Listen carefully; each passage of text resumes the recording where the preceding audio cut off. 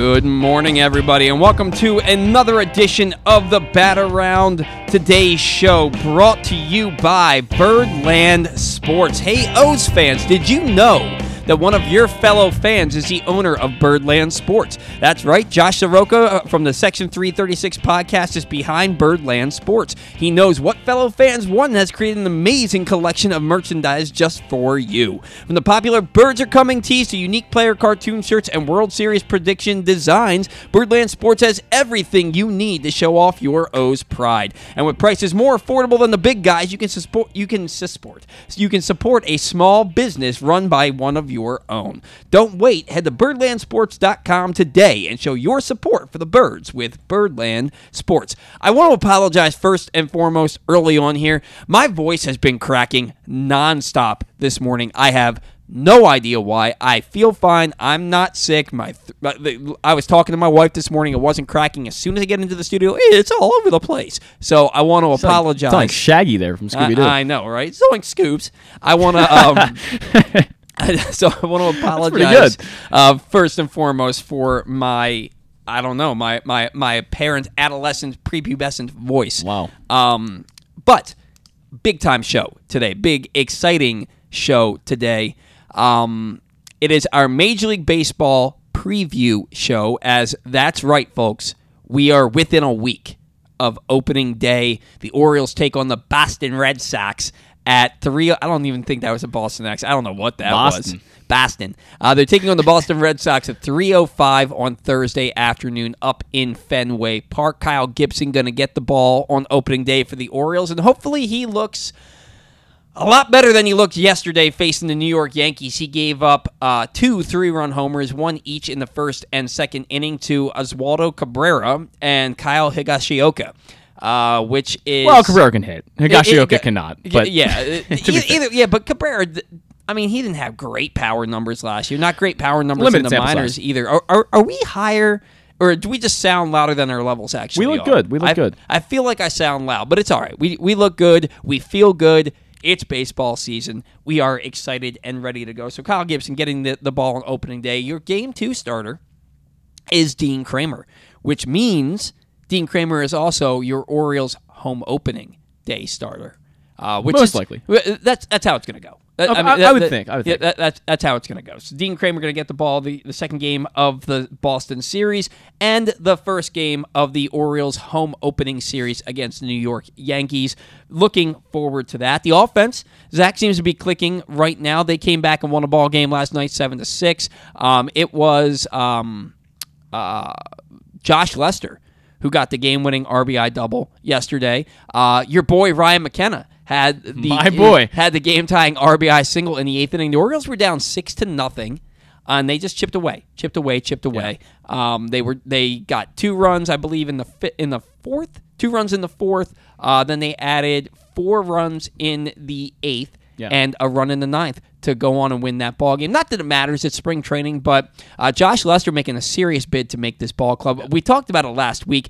We don't know how likely it is that any of these guys who were brought in to be left-handed bench bats that can play some outfield, play some corner infield. We don't know how likely it is that any of them are going to make the roster, but every single one of them to a man has done exactly what they needed to do to make this ball club. The Orioles just might be too deep. Yeah, I mean, I would think would be the reason that a guy like Josh Lester wouldn't make the team. But I feel like every year there is that guy similar to Josh Lester where puts up great numbers. You think really down to the last minute that he might make the team and have a great chance to make the team, and then doesn't because of guys like Ryan O'Hearn. Ryan O'Hearn is a guy that I'm very confident at this moment. I would say probably around 75%, 80% that's going to make this team, because we broke down the roster last week and what it might look like. And there is that one extra bench spot for that lefty bat. And again, O'Hearn has that experience that Lester doesn't quite have at this point. And yeah, Lester's had some great seasons in the minors. You look back and, 35 home run seasons, 25 home run seasons. He's had a very solid minor league career, but you've got to think about that versatility that Ryan O'Hearn brings, that he can play left field, that he can move around a little bit, and that he has a lot of major league success. Not a lot, but a limited sample size of major league success compared to what Josh Lester has. So I think that gives him the slight edge. in my book. I mean, we'll see. I'm not convinced that any of them are going to make the team. Well, then who would make that last bench spot then? Would that be? I mean, we'd have to go back into this. I mean, we'll talk about it. Yeah, you're asking me to just think of the 26-man roster. No, you're right. At the drop of a dime. I just the way I look at it, you're going to have who's going to be your everyday players. You know who's going to be. You don't really know honestly who's going to be your everyday DH. You imagine some days it'll be Santander, some days it'll be Mountcastle, some days it'll be Stowers if he makes the ball. Some Ramon Arias. Some days it'll be Ramon Arias if he's not traded. And I'm still not convinced that they're not going to make a trade. I just don't. I mean Jordan Westburg, the spring that he's had, the exit velocities, the OPS that he's put up. He looks like a big league ball player. Yeah. He's your minor league player of the year. He's a former first round former first round pick. To me, Jordan Westburg deserves to be on this team as much as anybody else. That's a bubble roster player. Hard to disagree. And do you really want to roster Ryan O'Hearn or Ryan McKenna in favor of over Jordan Westburg, who can? If you need him to, he can also go play the outfield. I was going to say, I think Jordan Westburg, based on what I've seen, is athletic enough to play center field. Yeah. And it's certainly athletic enough to play the corners, and he has the arm for all three spots. And the bottom line is, can you make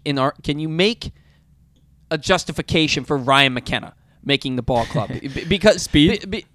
Right, but I mean the Orioles have speed in droves, and not off the bench though. And they had Jorge Mateo go and play center field in the game last night at a point. So, and you've got Vavra, who's not slow. He's not exactly fleet of foot. I also didn't realize he's 6'1". Did you realize that Vavra's that big? I cannot believe that. I thought that he was like 5'9". He is 6 foot. Yeah, I thought he was like 5'8", 5'9". He's 6'1". Wow. I didn't realize Vavra was that big, and he's showing some more power. He's going to be on this ball club, and he can play center field. He can play the outfield. Westburg could.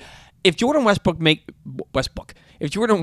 makes this opening day roster, I will be thrilled because I think he deserves it. I would be surprised, but I'd be surprised, but I would be thrilled. Are you concerned about the lack of playing time he would get though? I don't think it would be a lack of playing time. I think that he can play all three infield spots aside from first base. He can play the corner outfield for you. He can DH for you. The Orioles don't have an everyday DH. Now, they can slot anybody that they want into that DH slot. They have a lot of versatility for that position, for all the other positions on the field. But look, Jordan Westburg, just because he won't have an everyday position doesn't mean he wouldn't be an everyday player. Okay, that's fair. It's why, though, we wanted the Orioles to go out and get Jose Abreu. They don't have that everyday DH. And it's a question mark on who it's going to be. You saw Ramon Arias about 2 days ago before he ended up being scratched, before he was hitting the thumb, I believe. By a ground ball. Yeah, by a ground ball. So use your glove, Ramon. Yeah, come on, Ramon. No, I mean, he was not actually in that lineup, but when the lineup came out, he was at the DH spot, batting I think 7th or 8th. So that makes a lot of sense. That's a place I'd be perfectly fine with seeing Ramon Arias DH in the 7th or 8th spot. But you do know with Ramon Arias, there are limitations to the bat. You're not getting your traditional DH. He's okay. He's a decent hitter, but he's not a middle of the order bat, which you usually associate with the DH. And that's why we've hoped over the past 2 years that Kyle Stowers could potentially be that guy. You don't know yet, but Kyle Stowers certainly has some work to do before he gets into our minds as that kind of guy. Well, yeah, and Ramon Arias, I mean, he hit 16 home runs last year. In 2021, he was their best hitter with runners in scoring position. He hit like 379 with runners in scoring position, and for the season, hit 279. This past year, those numbers all came down. He hit 248 with a 305 on base percentage, but he was also hurt a good bit. And that's the other thing. He ended 2021 hurt. He spent some time on the IL in 2022. Right. He's got to be able to stay healthy, and maybe putting him in the DH spot will do that. But he has a tendency to hit a lot of ground balls. Once he starts lifting the ball, it goes, Yeah. But, and it's funny, I was on the Locked on Orioles podcast on Tuesday with Connor Newcomb, and we just talked about the Orioles infield, and we both speculated that Ramon Arias could get time at DH, and then a lineup comes out the other day where he is the DH. So it's something they can do. Again, they have a lot of options they can put in there. I don't think it excludes Jordan Westburg from being on this team just because he doesn't have an everyday position, because you can justify playing. You can find ways to play him every day. But to your point, maybe they want him. He says he feels most comfortable at second base. Maybe they want him going down to AAA and playing every day at second base to become that guy that can maybe replace Adam Frazier when you trade him at the deadline, or if he just isn't what they need him to be. Adam Frazier, and I understand what we talked about the last couple of weeks. I understand why they brought him in, because they brought him in to replace Ramon. Where is my head? They brought him in to replace Rougned Odor, who was that veteran leadership. He was a catalyst for the ball club. The personality really meshed well in that locker room. The on-field capabilities were dwindling at this point in his career, and they thought that Adam Frazier could be a better version of that, a better hitter, better fielder. That they could bring in and be that veteran presence. And he is. And he is. And I said this on Ryan Blake and I recorded Give That Fan a Podcast last night. And I said this on the show, that I don't dislike Adam Frazier. Me not wanting Adam Frazier on this team has nothing to do with Adam Frazier. It has everything to do with the fact that the Orioles have, you can rattle them off. They have Gunnar Henderson, Jordan Westberg, Connor Norby, Joey Ortiz, Ramon Arias, Taron Vavra. That's 6-7 guys that you can justify playing in the infield over Adam Frazier. That's fair, yeah. I've been seeing on Twitter over the past week, and I was actually going to bring this up, that people have been judging Frazier, though, on what he's done in spring training. Oh, Frazier didn't have a good spring. Who cares?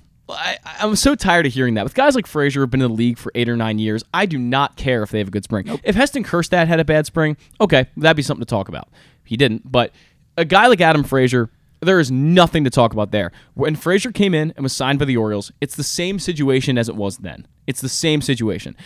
May have not been a need. I'm not going to disagree with you there. That's true.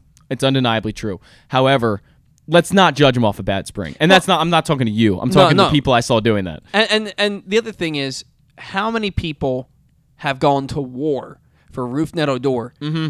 He had 2 hits last spring. Yeah. Go back and look. You're right. It was like, if it wasn't 2 hits, it was 3. And he played a lot. He was awful last spring, and you all love him. So if you love Odor despite his terrible spring, there's no reason you can't like Adam Frazier. And I do like Adam Frazier. Yeah. I think Adam Frazier is a good, solid Major League player. Yep. I just think that the Orioles have 5 or 6 options I would rather see play at second base than Adam Frazier at this point. Look, if this is May 31st and we're sitting here and we say, look, Adam Frazier is hitting 220 and his on-base percentage is 310. Then I'll be all on board of saying, okay, Jordan Westberg, Joey Ortiz, let's see who we got, Connor Norby, whoever it is. Especially if those 3 guys are down in AAA. Right. And they're all hitting 280 or higher or 270 or higher, showing power, and they're getting on base. If all those guys are down there and you have Adam Frazier struggling like that up here, the Orioles are playing good baseball, but Adam Frazier is like an obvious weakness, you got to make a move. Right. And we'll discuss that. We'll cross that bridge when we get to it, if we ever get to it. For all we know, Adam Frazier is the 2021 version. He comes out and he hits 310 the first half of the season and makes himself a trade piece or makes himself a valuable piece of this team to make a playoff push. We have no idea what's going to happen with Adam Frazier. All we're saying is it wasn't a need, but we understand why they brought him in when they did. Again, offense, though, seems to be clicking. Henderson's bats heating up. Rutschman and Mountcastle have just been absolutely otherworldly. They've been Rutschman and Mountcastle. All spring. And with Rutschman, you kind of expected it. Mm-hmm. With Mountcastle, you needed it. He needed it. He's in like 419 this spring. Everything he hits is a rocket. And maybe ultimately that's why the Orioles brought in all those left-handed bats to battle for the backup first baseman, because of the fact that they were just trying to light a fire under Mountcastle's ass. Because what he did last year, and we get it, he was unlucky. The expected batting average was 279 and he hit 251. We understand that. The hitter that we know Ryan Mountcastle is, and the hitter that he was last year are 2 different players. They're 2 different players. And if this lights a fire under his ass and he becomes a guy that was a prolific hitter in the minor leagues, then what more could we ask? And he has the ability to do so. Mm-hmm. There absolutely is that ability in there. The wall doesn't help, though. Again, I think that's going to be a big, what's the word? Factor. We'll use that word. Yeah. Factor for him this season. And it was last year. I mean, it stole, 6 home runs from him and a lot from Trey Mancini and a lot of other guys. You have to hit the ball a really long way now. And he has the ability to hit the ball a really long way. That's what he does. He's a big power bat, plus power. But he's got to make contact to even get it there. And he's got to cut down on the swing and miss and the chases. There's a lot he has to do. But I'm confident after seeing what he did this spring that maybe he's able to turn that around. but he's facing worse competition. And that is more a mental thing than anything else. We know he has a physical ability to hit the ball over that no ball on any given pitch, right? The issue, and we know that he has pole-to-pole power. Yeah. He can drive the gaps as good as anybody. The thing with Ryan Mountcastle is what he has to do is if he squares a ball up and it gets caught on the warning track in front of that wall, he needs to sit there and say, you know what? I put a good swing on that ball. I made great contact. That's probably a home run in 29 other ballparks. Right. I don't change a thing. I don't need to change a thing. Now, hopefully he's hitting those fly balls with somebody on third base. You know what I mean? But, like, he's got to understand just because that was an out doesn't mean I didn't hit it well. It's the same thing as when you hit a hard line drive right at the shortstop. Right. That ball can come off the bat 115 miles an hour, but the shortstop caught it because it didn't get more than 6 feet off the ground. That's okay. You put a good swing on it and hit it hard just right at somebody. Right. It's the same damn thing. And if he can get past that mental hurdle, he's going to have a good year. And I think he's going to have a good year. Yeah. I really, really do, especially because he's going to be a little bit more protected. Santander and Cedric Mullins, they came back from the World Baseball Classic. Santander put together, 2 hits on Thursday. He had a couple of hits last night, or maybe one hit, but he drove in a run last night. Mullins hit a big 3-run homer to center field the other day. From these guys, we know who Anthony Santander is. I think that last year is about what you can expect from Tony Taters. When it comes to Cedric Mullins, where are we with him? There were times that he looked really good. Yeah. There's been times that he's looked really bad. He had a couple of at-bats in that championship game in the World Baseball Classic where one of them he hit a ball to the gaff that I thought might drop. It just hung up too long. Yeah. And then he had some strikeouts where he looked overmatched. What is your feeling with, and I also thought it was kind of, what's the word I'm looking for here now? Maybe telling or interesting, but more interesting than telling, that Mark DeRosa gave him a start against a left-handed pitcher. Yeah, you're right. In that championship game. I was questioning that, if I'm being honest. Well, I mean, people act like he's never had success against left-handed pitching. In 2021, he hit 279 against left-handed pitching. Last year, he wasn't great. Right. But he's proven that he can do it in the past. Maybe he can do it again. Yeah. Or how do we feel about Cedric Mullins? What kind of season are you expecting from him? I'm not going to go out there and say I'm expecting a 2021. I don't think that's possible to say that. 30-30 seasons are really hard to come by, and that's why he was the first 30-30 guy in Orioles history. So I don't really expect that. I expect somewhere in between 2022 and 2021. I think the numbers against righties will probably be pretty similar from last year, but the numbers against lefties I think are going to rise a little bit. Again, not to the level they were in 21, but better than the level they were in 22. Maybe this year he hits, 240 against lefties instead of 220 or whatever it was. I think it was like 209. It was pretty bad. Right. So maybe he raises that by about 25, 30, 40 points. We'll see. I think there's definitely room for improvement there. We know that there have been a lot of Orioles hitters that have been working on that weakness, like Adley Rutschman. And Gunnar Henderson. Worse against lefties. Gunnar Henderson, same thing. So guys that, see they have that weakness, have worked on it this offseason, and I think Cedric Mullins is going to be one of them. So I don't expect the numbers to drastically change, but maybe against lefties he becomes a little better and improves his stock there. I think that would be the biggest difference. And we know that he can do it. We know that Jorge Mateo can do it to a certain extent. I would like to see both of those players incorporate the bunt more. Yeah, no doubt. Use your speed. And Cedric did it more in 21 than he did in 22. Yeah, and he did it a lot more in 2020 also. He led the majors in infield hits in 2020. Right. You have that ability. You have the speed. You have the advantage of being in the left-handed batter's box. So you get kind of that head start once you get that bunt down. Use it to your advantage. If maybe you're struggling against a lefty and maybe the Orioles bat you 8th instead of 1st in that particular game, use that bunt ability to get on base and help your ball club out. I know that people don't like bunting because you're basically giving up an out if you don't get on or if you're just trying to sacrifice to move people over. I think it's a huge part of the game. I think that the teams that use it to their advantage are better for it. Yeah. I used to watch. I remember there was a year. I think it was 2012. J.J. Hardy hit like 238. He was having a bad year. He wasn't help. I mean, he hit 25 home runs, but he wasn't helping the ball club in big situations. And I'm just sitting there and I'm like, man, there's runners on first and second. There's nobody out. Yeah. Lay down a bunt. Just help your ball club. I said the same thing about Nick Markakis. I think it may have been the same year where he was in the middle of like a really long slump and there's runners on first and second and nobody out. I'm like, dude, just put a bunt down. I think he actually did. I remember Hardy doing it one time also. if you struggle against a certain pitcher, maybe you're a 240 hitter against lefties as opposed to a 310 hitter against righties, put one down. Help your ball club, especially if you have the speed. Right.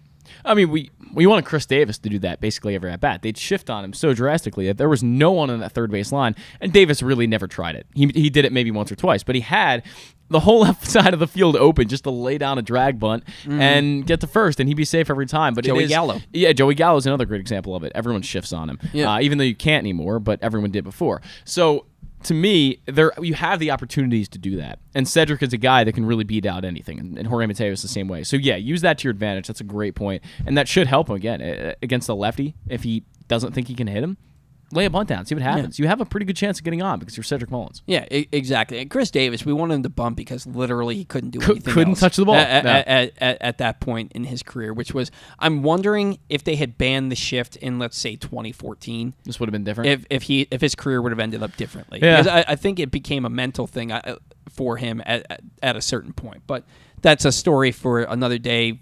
5 years ago, because he's retired. We've talked about Chris Davis a fair amount on the show. Yeah, not recently. Not recently. But we have given Chris Davis quite a bit of airtime on the bat around over the last 3 years. That's for sure. Hayes, solid spring. Quietly has had a solid spring, has led the team in home runs, and I think he's up there in RBIs as well. Seems to have slowed down a little bit, but I mean, you're not going to keep up the pace that he was on. He's going to start in left field, I would imagine, on opening day. He's going to be your everyday left fielder until he gives you a reason not to start him out there. And you could argue that he's already given you that reason based on what he did the last 3 months of last year. But I think we all know that he was hurt. Yeah. He came up in a big spot last night and struck out. So that was something that I didn't like to see because we saw that too much last year. But look, if Austin Hayes is the first 3 months Austin Hayes this year that he was let me start that over. If Austin Hayes is a player that we saw the first 3 months of 2022, that is a really good ball player for your team. That's a really good ball player. He's got to stay healthy, and we're beating the dead horse. We talk about this literally every single week, but it's good that he's healthy right now and swinging the bat like we know he's capable of.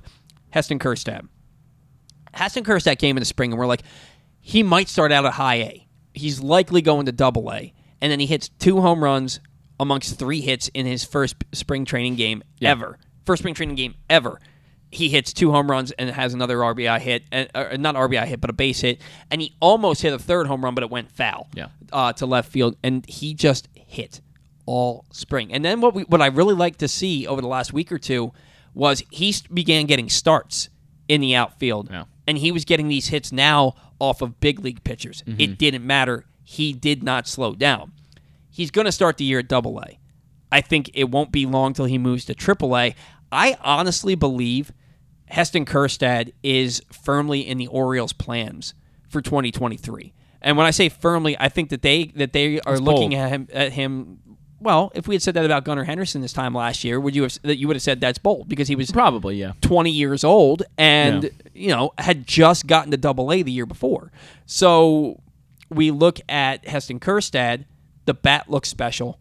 He's got to up those walks a bit, cut down on the strikeouts, but the bat looked really good this spring. If he goes to Double A and he's on fire the first month or two, and it's easier to hit a Double A Bowie than it is at High A Aberdeen. Aberdeen is 100% a pitcher's park. I've been to 20 games at Ironbird Stadium, and I've seen 1 home run ever. I worked there for two seasons, and not a lot of power. I saw, it was funny because Adam Hall, who was, I believe, still in the Orioles organization as a shortstop, a former Dan Duquette first-round pick, a competitive balance-round pick.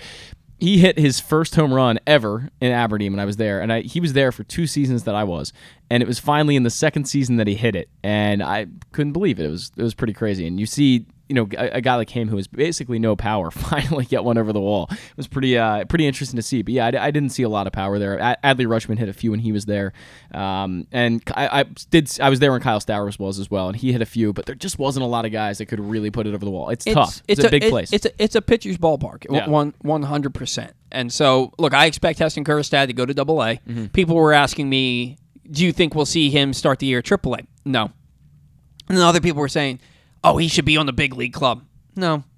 Look, he had a great spring. Jake Fox had a great spring back in 2010, 2011 when he hit 10 home runs, and then he was nothing at the major league level. Lots of guys can have big springs and do nothing. Do you really think that Franchi Cordero is going to take his 445 batting average from spring training and ultimately have big league success? He hasn't ever proven that he can have sustained big league success. Yeah. So I'm not buying into the fact that Heston Kjerstad was so good this spring that he should be on the major league roster. Yeah. But I am buying into the fact that he proved that he's a good hitter, that he deserves to be in their plans for maybe the second half of 2023. And I think that this time next year, and when I say this, let me make the caveat be.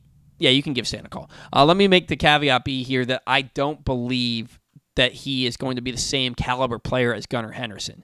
But I think he's going to be 2024's Gunnar Henderson. I think that he's going to be the guy who, in 2023, is hitting so well at AAA that the Orioles have no choice but to bring him up in August or September. And then he comes into 2024 as a highly rated prospect who a job on the roster belongs to him. Whether it's right field, left field, DH, first base, whatever, a position belongs to him, and it's his to lose in 2024. That's how I feel about Heston Kjerstad. So yeah, that's what I'm looking for from Heston Kjerstad. I when he was drafted, Mike Elias said he's the best amateur left-handed hitter in the country. And he looks like that at this point. Not the best left-handed hitter in the country, but he looks like the number 2 overall pick. Everything good with Stan? Oh, we got him? All right. Joining us now for his weekly segment, he is Stan the Fan. Charles, Stan, first and foremost, good morning. How are you feeling? I'm feeling fine. How you guys doing? Doing really well, Stan. We are very excited as opening day is just 5 days away. Sitting here talking about the Orioles and the spring that they've had. Kyle Gibson named the opening day starter, Dean Kremer number 2, which lines Kremer up to start the home opener. Is Kyle Gibson is he the player you expected to be named the opening day starter? And what are your thoughts on Dean Kremer potentially getting that Orioles home opener? Yeah, I kind of expected the Kyle Gibson being the opening day starter. It looked like it was evolving that way. They've got some faith in him, and I'm real hopeful that he can put a lot of things together at this point in his career. I think he's 35 years old. Yeah, but I'm optimistic that he's going to have a good year. I think he's going to work.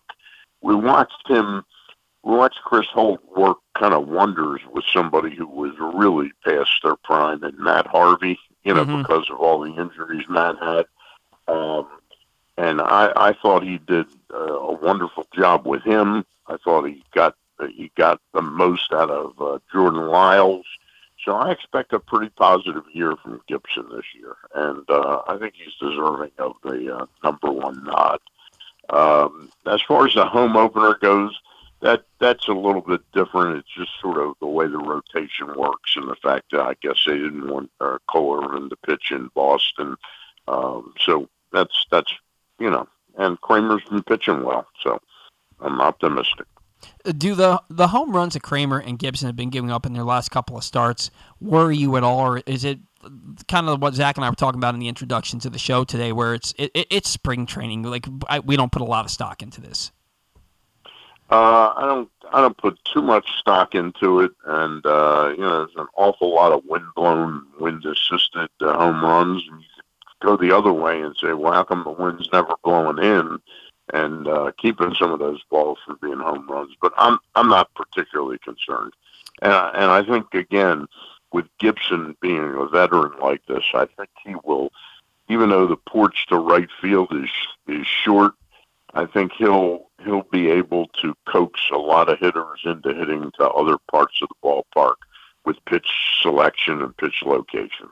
Yeah, and look, he does pitch to a fair amount of contact, but he gets a lot of ground balls. I think that, especially with that wall in left field now at Camden Yards, I think that Kyle Gibson is a pretty he's the type of pitcher you want pitching in Camden Yards, I guess is what I'm getting at. Grayson Rodriguez. Yeah, for a right-handed pitcher, I think you and I are in agreement on that. Yeah.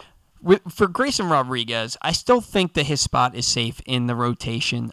He got roughed up for the second, and he's been roughed up the second time through the order. The last 3 or 4 outings. He said that his most recent start was his best one of spring training, where he went out there and look, he was a bad hop infield single away from getting out of the third inning unscathed. Gives up 5 runs instead, and then comes back out though in the fourth, retires the side on 13 pitches with 2 strikeouts, which was something I like to see. Is there a level of concern though for you regarding Grayson Rodriguez that he seems to struggle in that third or fourth inning this spring? Look, long term, I don't have any doubt that Grayson Rodriguez is going to be a good major league pitcher. We'll have to see if he can ever develop.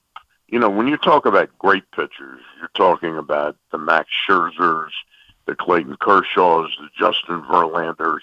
Now, I'm not putting him on that level yet, of course, but those guys, those are guys that you're expecting 6 and 7 innings out of them every time, and with the case of Scherzer, an awful lot of times into the 8th and 9th.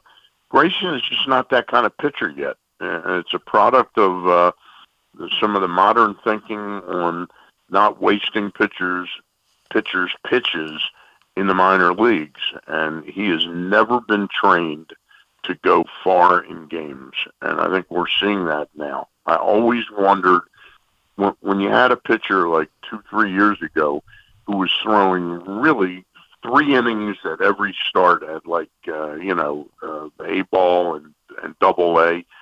I always questioned, well, what pitcher wouldn't have gigantic stats if that's all he was throwing is to the lineup one time through? It's almost like a glorified relief pitcher. I don't think Grayson has ever been challenged to really know how to get through a lineup 2 and 3 times, and I think we're seeing the case of it. So do I have any long-term fears? Not really, but again, I'm always preaching. When the heck are they going to ramp up DL Hall? They keep talking about him as a starting pitcher.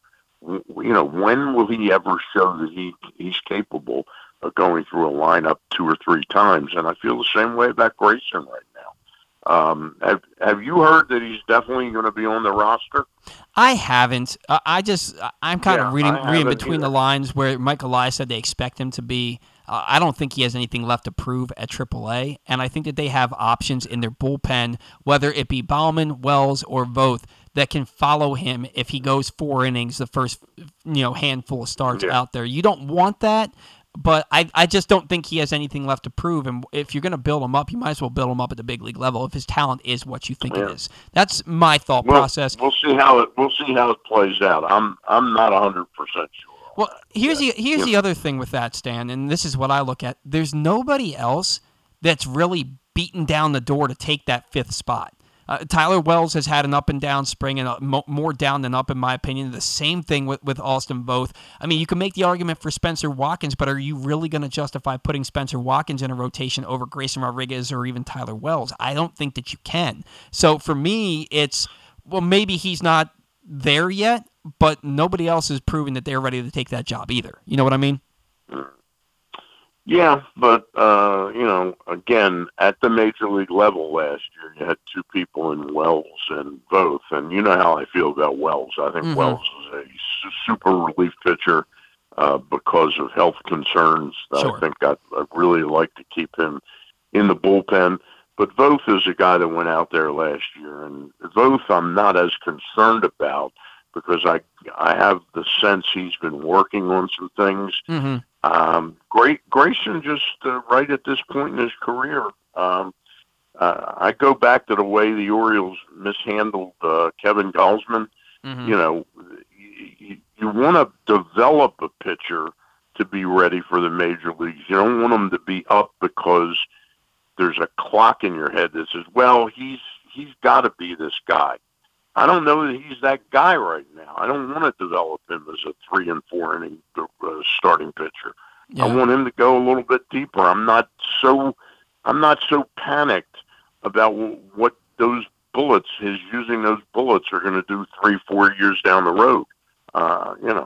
Yeah, no, we'll see. The argument you can make there is that he's been in this system now since 2018, and they've kind of had to baby and handcuff him. And for some of it, no fault of their own. None of it really any fault of their own because of the 2020 pandemic. I mean, the pandemic is certainly plays a part in it. And then the injury last year. Absolutely, but at some point, it's like this is his 6th season now in the organization. He should be here by now.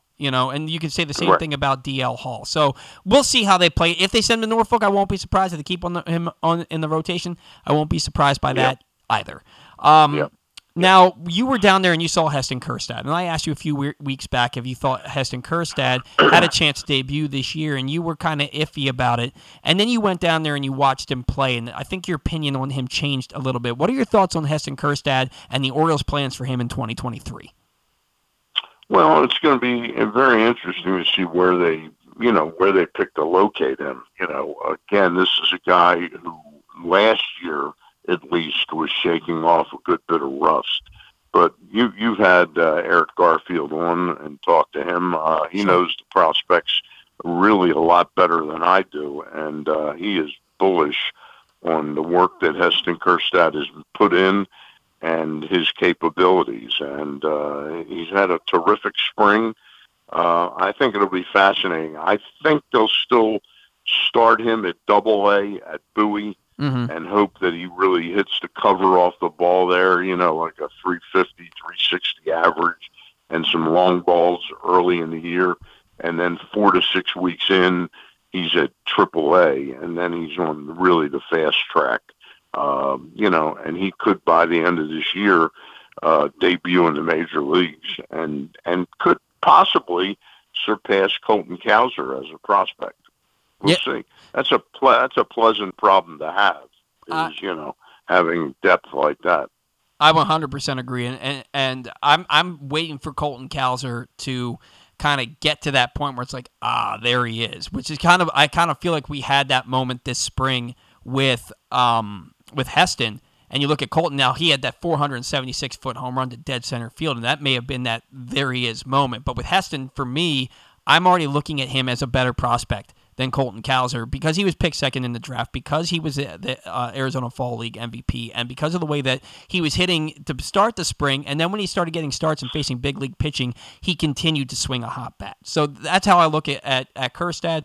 We'll see how it plays out, but I agree with you, Stan, that he's going to get his starting opportunity at Double-A and move up to Triple-A quickly if he performs like I think he will. It would not shock me entirely if they said, you know what, this kid, we have a lot of faith in this kid. We don't think he'll be harmed if we send him to Triple-A. But I think the standard way to think there is let him show he's in very shallow water at Bowie, and then take him up to Triple-A. You're not going to hurt anything by doing that. I think that would be the smart play as well. Yeah. Before we shift our focus here, I want to remind you that today's show is brought to you by Betfred, which is Maryland's newest sports book, which is now up and running just in time for March Madness. Bet $50 and get up to $1,111 in bonus Fred bets. Go to PressBoxOnline.com/offers for Betfred specials and other great sign-up deals. On the line with us is Stan the Fan Charles. Shifting our focus now to the American League East and our predictions for that. Stan, how do you see this division playing out? Where do you think the Orioles fall in the mix here? What can we expect out of the AL East, which is one of the toughest divisions in all of baseball? Well, I mean, I think it figures to be a dogfight at the very top of the division with the Yankees and Toronto. After that, and when I say dogfight, that doesn't mean I have the Orioles totally out of the ability to compete with them. I would say that I'd probably have a lot more confidence that the Orioles will play at a very high level the second half of this year and really be ready to be a bit more of a force next year. But I'm certainly not writing this year off, and I think the playoffs are possible. But I would probably have the Yankees as being, if their rotation can stay at all healthy, I think they've got a little bit more overall firepower than the Toronto Blue Jays. But the Blue Jays are very formidable, and some of it will play on how good a manager John Schneider's going to be. He's got some help there as his bench coach is Don Mattingly. And they're a very talented team. The team in the division that I'm a little bit all over the map on is the Red Sox. I've had them as my last place team, and I'm getting some vibes, maybe partly watching Yoshida, that maybe they'll be a little bit better than I think. It'll be interesting. Their pitching is potentially pretty good, but health-wise right now they've got some concerns with Paxton and Brian Bello, however you want to pronounce it. And Tampa is a thorn in their side, in everybody's side, but they have really top-drawer pitching, starting pitching, and Kevin Cash, it's like he's created a conveyor belt of arms at the AAA level that are always ready. This year he's got Heath Hembry down there and Ben Heller, a couple old names from years gone by. Got Colton Brewer, a guy named Kevin Kelly. He's always got arms ready to come up and fit that conveyor belt. But the question with the Rays is, do they have enough real firepower to match even the Orioles and Toronto and New York? We're 3 years into Wander Franco. I'm not saying he's a bad ball player, but he doesn't look like the next guy that's like a Francisco Lindor prospect to me. There's always something with him, an injury here, something there, And so I have some doubts about them, but if I were picking who I think will win the division, I think the Yankees will win the American League East. Stan, I'm curious, when you talk about the Rays, one of the biggest comeback player of the year predictions for a lot of people is Tyler Glasnow. Do you expect Tyler Glasnow to be what maybe everyone expected him to be 2 or 3 years ago, or is the injuries really going to hold him back too much? Again, I'm very suspicious on players that get injured, and here's a guy coming back from Tommy John surgery, and all signs were pointing to positivity, and then he has an oblique like the third or fourth day in training camp. I have real doubts that Glasnow will ever be able to put up the innings to win a Cy Young award. Yeah, I kind of am there with you. I think he's a very good pitcher, but like you said, he has an oblique injury. He's not going to pitch till May at the earliest, and even then you might have to still be ramping him up by then. And the Rays, their rotation, they have so many guys who can go out there and give you quality innings. Like you said, they're like a pitching factory down there. They're hitting. The factory part I was talking about is what he's done with. He has. Most teams are happy to have 5 or 6 good bullpen arms. Mm-hmm. He's got 12 or 13 of them. They got a guy that I wrote down when I was researching fantasy baseball. They got a guy that they picked up. He's 23 years old. Evan Reifert. Doesn't look like he's going to make the team. They picked him up in the Mike Brousseau trade with Milwaukee.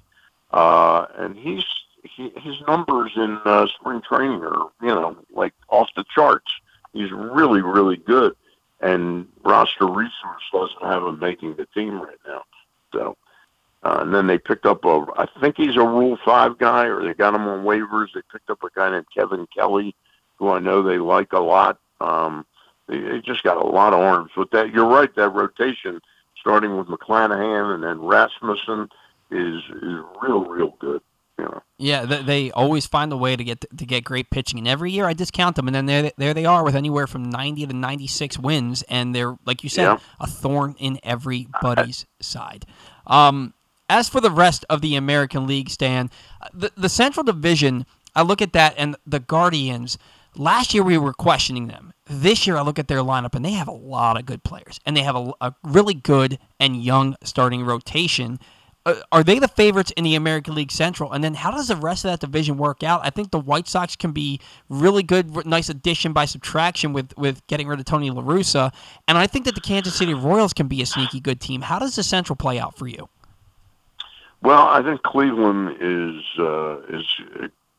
fairly certain to take that division. I think Minnesota is not that far behind. Again, you're talking about the health of the rotation. If their rotation stays healthy, they might not have a number one guy, but certainly, who am I thinking of? The Sonny Gray, and go all the way down to the number 5 starter, Tyler Mahle. They've got Kenta Maeda. They got Joe Ryan. Pablo and I'm Lopez. leaving one guy out. Pablo Lopez. Who am I leaving out? Pablo Lopez. Yeah, Pablo Lopez. They've got like 2s and 3s, which are pretty darn good. Again, they have so much invested in Byron Buxton that this year they're going to DH him probably all the time to lessen the chance of him getting hurt. He also, the other day, I just heard a stat that he has like the all-time highest success ratio of stolen bases to being caught stealing. Wow. But I'll bet you can't pencil him in for more than 2 or 3 steals this year. I just don't think they want him running. They got to keep him healthy. They've moved on from Miguel Sano, but this guy that they got, Alex Kirilloff, they just can't keep him healthy. Got this ongoing wrist issue. Not sure whether he'll start the season on the IL. It looks like he will. They got a good young player, Nick Gordon, who may make an impact this year. Tom Gordon's son. So they're an interesting team. The White Sox, I agree with you. They get an immediate addition by subtraction, losing the Tony La Russa experiment. I thought it was terrible. I thought he was a terrible manager. And this is somebody who respected him as one of the all-time great managers. There's a reason you don't bring a guy back after 10 years on the sidelines. Yeah. The game had changed. The players had changed. And he just really, I don't think he communicated well with his ball club. And I think there was a lot of sulk on that team. I don't think they understood where they were coming from. Those 3 teams are pretty good. It's interesting. I invariably pick Kansas City 4th or 5th in the division, but there are some things. I'm looking at their lineup, with Pasquintina and Massey, Witt, the outfield. The outfield is a little soft, though, with Oliveras, Isbell, and Eaton. They're hoping to get a comeback out of Franmil Reyes. Perez and Melendez will handle the catching, and Melendez will do some DHing, and Perez will do some DHing. They're not an easy team to get through the lineup. Their starting pitching is, it leaves a lot to be desired to me. Yeah, they've got some good guys in there. Zach Greinke was good last year. Brady Singer was really good last year. They got Jordan Lyles, and we know that he can eat innings for them. I don't think their starting rotation is great. I also don't think you want to stack them up against the Guardians starting rotation for sure. But I think that's not even in the Singer's a tremendous potential. But again, a lot of people do what Singer did last year, and then you count on them for that. Are they really ready to be that guy? Yeah, I'm hopeful he is, because he's an amazing talent. Yeah, I think they're a sneaky team this year. I think Bobby Witt is a dark horse MVP candidate. I mean, he was a 20 homer, 30 steal guy last year. Figured it out more in the second half of the season. I think he's primed for a big breakout year his second season in. So the Royals to me. I don't know a lot about their manager, but I think the guy who is making the picks, JP, who's their GM now? Piccolo, is it Piccolo? JP Piccolo? It picked out Matt Quintero, coach under Kevin Cash for a number of years. I think they get an addition by subtraction there, too, a little bit with Mike Matheny. I think Mike was trying to be a softer version of himself, and I'm not sure he knows how to do that. Sure. Zach, did you have a point you wanted to make? Yeah, I'm blanking on the name at the moment, but I talked to the new White Sox manager when I was out at the winter meetings. And Pedro Griffo. That's what it is. Yes, Griffo. Yeah. And excellent. He gave a speech to about 30 of us that were there, and he seems excellent. He gave his entire background and everything, and he's worked a long way to get to where he is now. And he seems like a guy that truly he has the heart, he has the passion, and he seems like a leader. So I think the White Sox really added there with him. He's going to be great. And then Stan, I think it's going to be a big addition there. I'm scratch my head with them with the pitching. Why Clevenger was the guy to give $12 million to, and who did they let walk? They let Johnny Cueto had such a great year with them last year, and would have cost less. You might have wanted to give Cueto a 2-year, $15-16 million deal, but they gave Clevenger $12 million, and then they got into this thing. He's not being charged with a domestic dispute thing, but I don't know what he's got left right now. Yeah, he hasn't been a formidable pitcher that you can really look at and be like, that's a guy in about 3 years. So I'm with you on that one, Stan. Now we move to the AL West, and you're looking at. So I went through this, Stan, and initially I was like, you know what, I think Texas is going to be really good this year. And then I went and looked through their roster, and they made some nice additions, but I don't think that they did enough to even factor into this division. How do you feel that division plays out, and what are your thoughts on the Texas Rangers this year?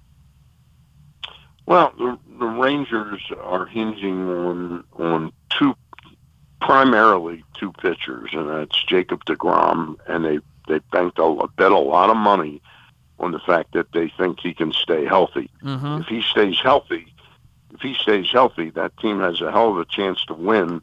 If he gets 20, 26, 27 starts rather than 13, that's 13 more real strong potentials at wins. I know he doesn't win every time out, but he's a guy with that offense they have in that lineup with Lowe, Garcia, Seager, Semien, and some of the other people they've, Mitch Garver coming back. That's a team that could win an awful lot of games when Jacob deGrom pitches. So we'll see. That's health, number one. And Nathan Eovaldi, they gave him nowhere near the money that deGrom is getting, but Eovaldi has shown some signs this spring that he's back healthy. That's two big additions, and I know a lot of people really love John Gray. Heaney is a guy I've loved his stuff, but the year I had him in fantasy was just a nightmarish season. What, the year that he went to the Yankees, right? When he got and he was just awful. Started with the Angels, it was just unbelievable. But of course, last year with the Dodgers, it was a different story. He was great, but he also wasn't very available. I think he only threw about 50 or 60 innings last year. I don't see them as a factor this year quite yet. They spent a fortune on offense last year with Semien and Seager. This year, they spent a fortune on pitching. I think this offseason, they'll get the benefit, or late this season, they'll get the benefit from a couple prospects. They've got one a pitcher named Owen White and one an offensive player, Evan Carter, who is supposed to be, sounds like almost like a Mickey Mantle type of prospect. That's a hell of a comparison. Carter. That's a hell of a comparison. I haven't seen the guy, so I don't know. I could be wrong. He could be more like a Ryan McKenna, for all I know, but whatever I see on that stat thing jumps out to me as a pretty special player. I think, though, that as good as Houston is this year, I think that we can't underestimate the fact that they've lost Justin Verlander out of that rotation. That's not taking anything away from Valdez or Javier or Garcia or Urquidy, but I don't see them being able to win the division. I think Seattle sneaks past them this year. And I think the Angels are going to be a good bit better. I think in a weird way, I was a big Joe Madden fan in Tampa. I was less so as I watched him as the Cubs manager, and I just really didn't think he was he didn't move the needle at all in Anaheim. I think Phil Nevin might just be what that team needs, like a real kick in the ass, rather than a Mr. Nice Guy who's quirky. So I think the Angels will be a little bit peskier in that division too. But I like Seattle to just get by the Houston Astros. Well, with the Angels, Dan, I think the Angels can be really good, but they've got to stay healthy. Trout's got to play 140, 150 games, and for him to do that, he's got a DH. I think a decent amount. Yeah, he's got a DH. I think maybe not to the extent that Buxton does, but I think you want him off his feet and DHing 30, 40 games a year. Yeah, and Rendon has got to stay healthy. I think they have three potential aces in their rotation in Ohtani, Tyler Anderson, and Patrick Sandoval. They could be a really good team this year, but again, they've got to stay healthy, and they've got to play the baseball that we know that they can play, because you have two of the best players to ever walk the face of God's green earth, and they've never played in the playoffs together. That's got to change, and I think they may have made enough moves this offseason that could potentially be the case. And then quickly, Stan, because we're kind of up against it, who are your division winners in the National League, and who do you think we could potentially see in the World Series this year? I'm not going to get into picking a World Series yet Sure. because it's just the injuries. But Atlanta in the East, St. Louis wins in a cakewalk to me in the Central, even though Milwaukee's pesky. And then San Diego is going to win that division. My power rankings will debut on Monday, but I will give one highlight to it. I've got the Dodgers at number 16 to start the season. I think they've had just a catastrophic offseason. I think it's partly got to be by calculation that they've decided to save all their money to go after Ohtani next year. Yeah. I just don't like anything about that team. They didn't even keep Tyler Anderson, so they go in with Urias and Kershaw, and you and I know we can pencil Kershaw in for 20, 22 starts tops. Yeah. He's going to miss a prolonged period of time. There's no Buehler. Gonsolin is hurt, so now he's the question mark a little bit. Dustin May, he might be great, but he doesn't figure to be great right off the bat coming back from surgery. I think their defense is going to be not very good with Max Muncy at third base. Yeah, I agree. I just think that terrible move there. And the guy that they had penciled in to be their shortstop, in 4 years they've let Manny Machado, Corey Seager, and Trey Turner all walk, and now their shortstop is Miguel Rojas this year. Yeah, Stan, you and I are in accord there. I think that they've done quite a disservice in their infield, and I think look at their offensive lineup. It's just not very good. Not very good. Yeah, there's still some guys. Surprise. There's still some guys in there that can hit, but I think they're a lot worse than they've been in a while. I agree with you on that one. Justin Hayward makes the team. They're counting on J.D. Martinez to find the fountain of youth when it looks like he's found aging. I just don't. That lineup does not impress me. Does not impress me one bit. Especially when you look at what the Padres have done. So, Stan, always great talking with you. What do you got coming up this week as we approach opening day?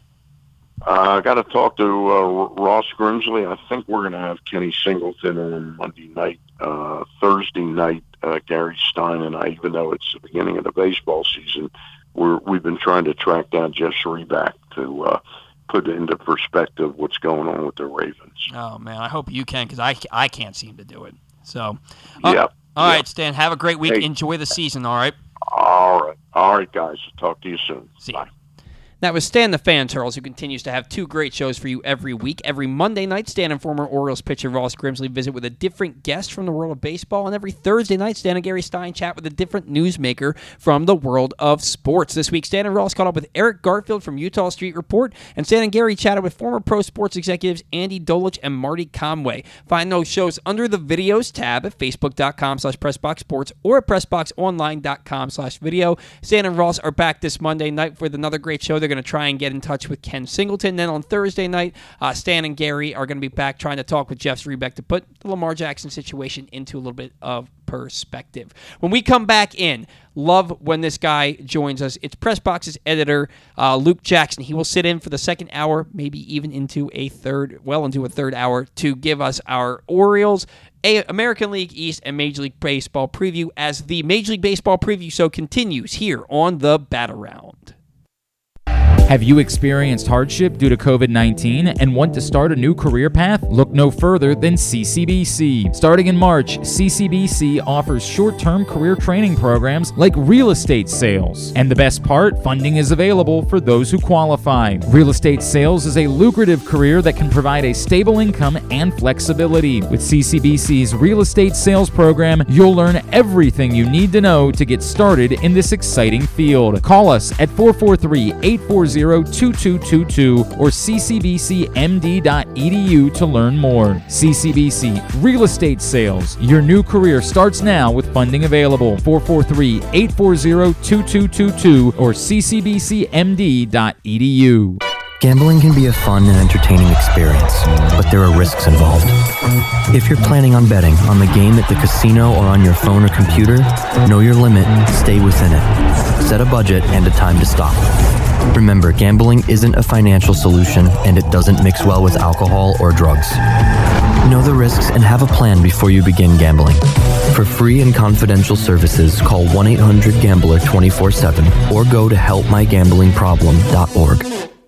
The latest edition of PressBox is available now. On the cover, Luke Jackson profiles Orioles phenom Gunnar Henderson, breaking down how he was able to become the top prospect in baseball at such a young age, and what could be next in his first full MLB season. Also inside, we meet lacrosse players from the men's and women's college programs across the state, and Bo Smoka breaks down another year of wide receiver issues for the Ravens. PressBox is available for free at over 500 area locations, including 60 Royal Farm stores, and you can always find the entire edition, as well as the best daily coverage of the Orioles, Ravens, and Terps at PressBoxOnline.com.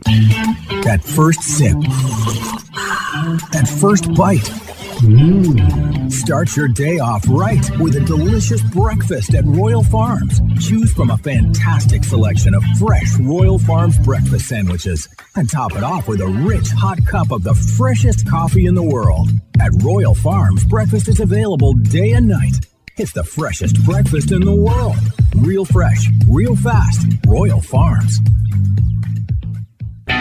Stan the Fan here, welcoming back one of my favorite sponsors, the Costas Inn. And everybody around Baltimore knows that the Costas Inn is a great place to go and grab crabs, steaks, salads, soups, whatever's on your mind to eat in person. But did you know that the Costas Inn has upped their game? They are now one of the premier takeout places in Baltimore. Give them a call now to order your food, 410-477-1975. That's the Costas Inn, over 4100 North Point Boulevard.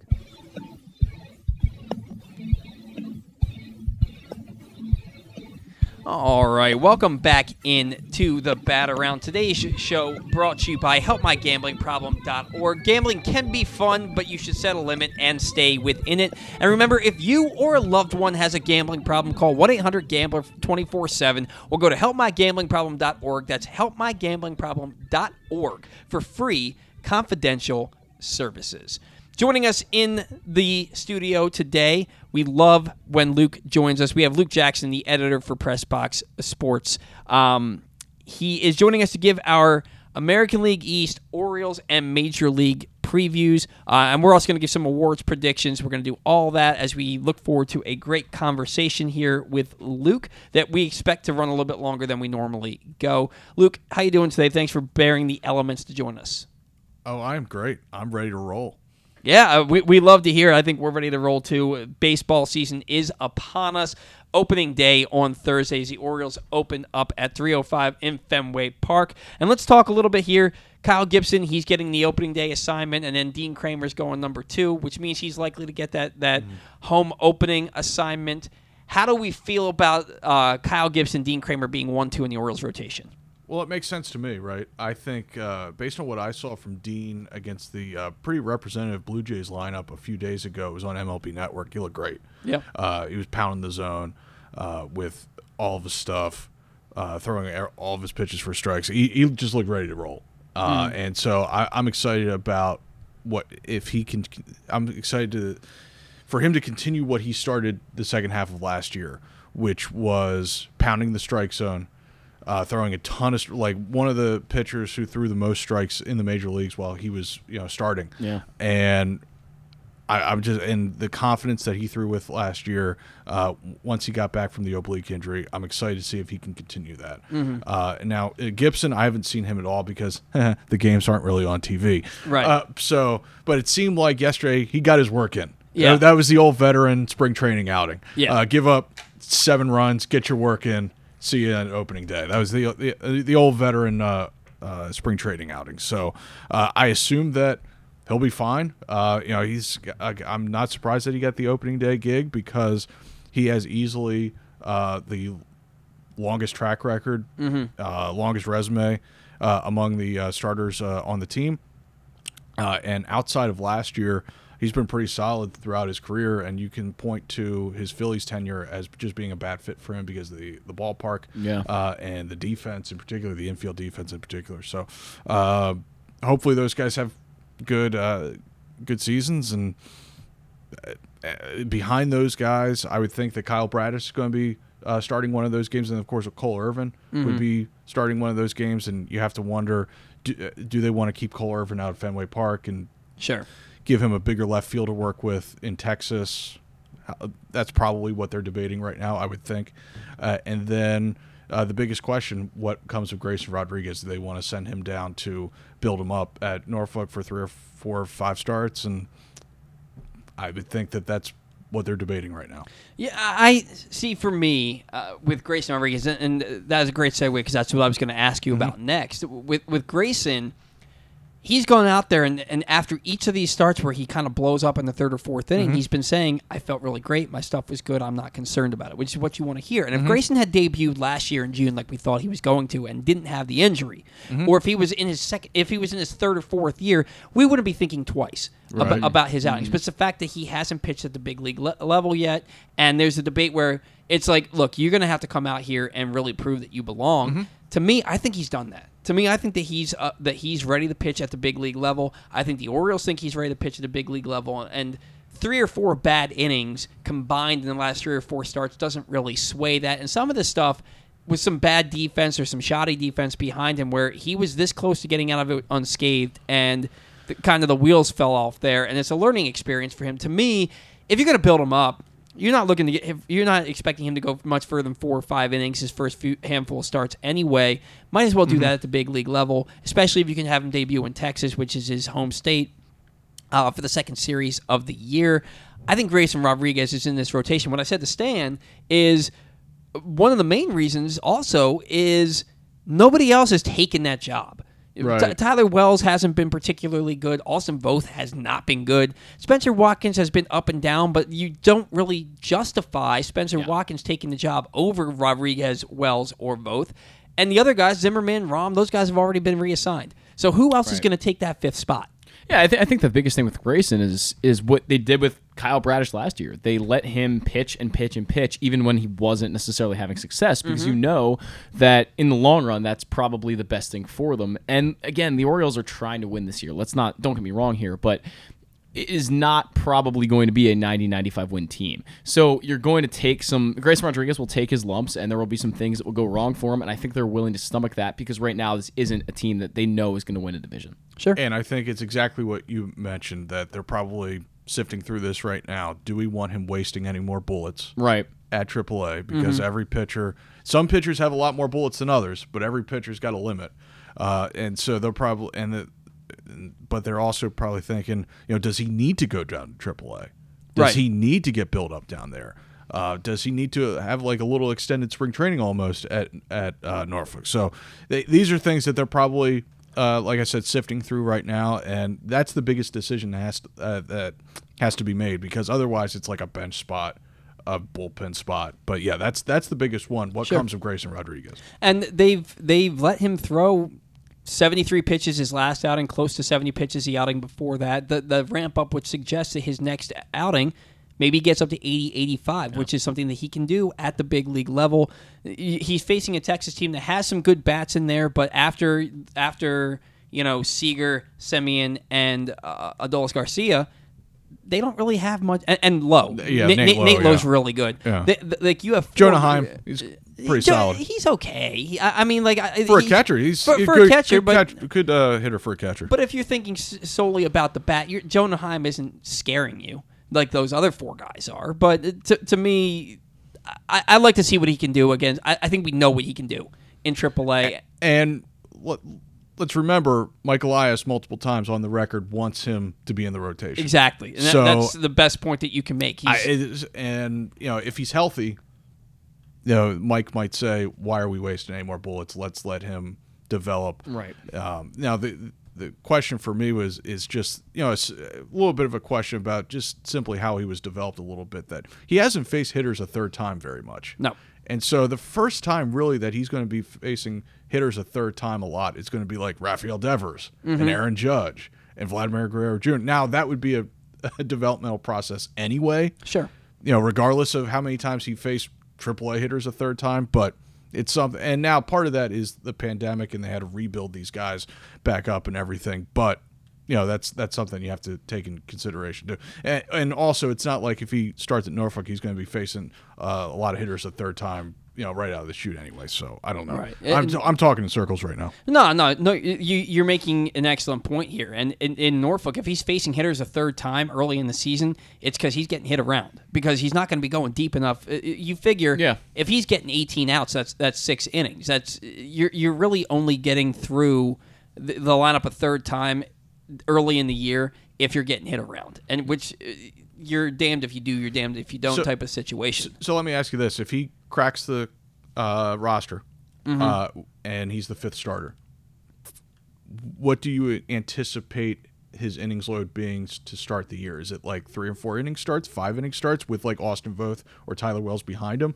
Because Brandon Hyde has kind of poo-pooed that they don't want to have like that piggyback set up, and then you lose the reliever who comes in for like 3 innings after that. You lose him for like 3 or 4 days. They don't want to do that. But what do you guys anticipate going with his innings load? So if he's at 65 pitches through 4 innings, I think they let him come back out for a 5th inning. And if that's the case, if he gets you through 5 innings, then you have enough depth in your bullpen where you really only need a guy to go an inning, maybe 2, to get to that back end. I don't think that they have the Tyler Wells plan for him, where it's we want 3 innings out of you to start the year, and then we're going to bring in a guy to give us another 3 innings so we get to the back end of our bullpen. I don't think that's the plan. The innings, the number of pitches have been built up, and a lot of people talk about innings. The innings don't really matter if the pitch count is low, and vice versa if the pitch count is high. It's more about pitches. So if he's at 75 pitches through 3 1/3, you're kind of in trouble.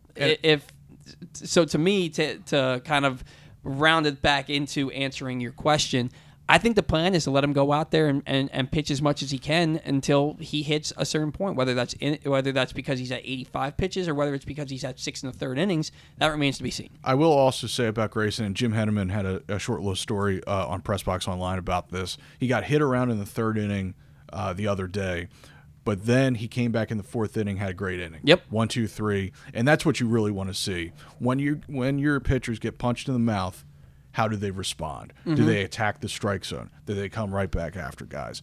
And that was good to see. That got hit around in the 3rd inning, came back out in the 4th inning, and punched back. Yeah. And Buck Showalter always used to talk about that. When guys give up a 2 or 3 run homer, what happens with the next batter? Do they immediately attack the strike zone? Because those are the kind of pitchers you want. Because you want guys who get right back on the horse and it doesn't snowball, and then you're destroying your bullpen to get through a game.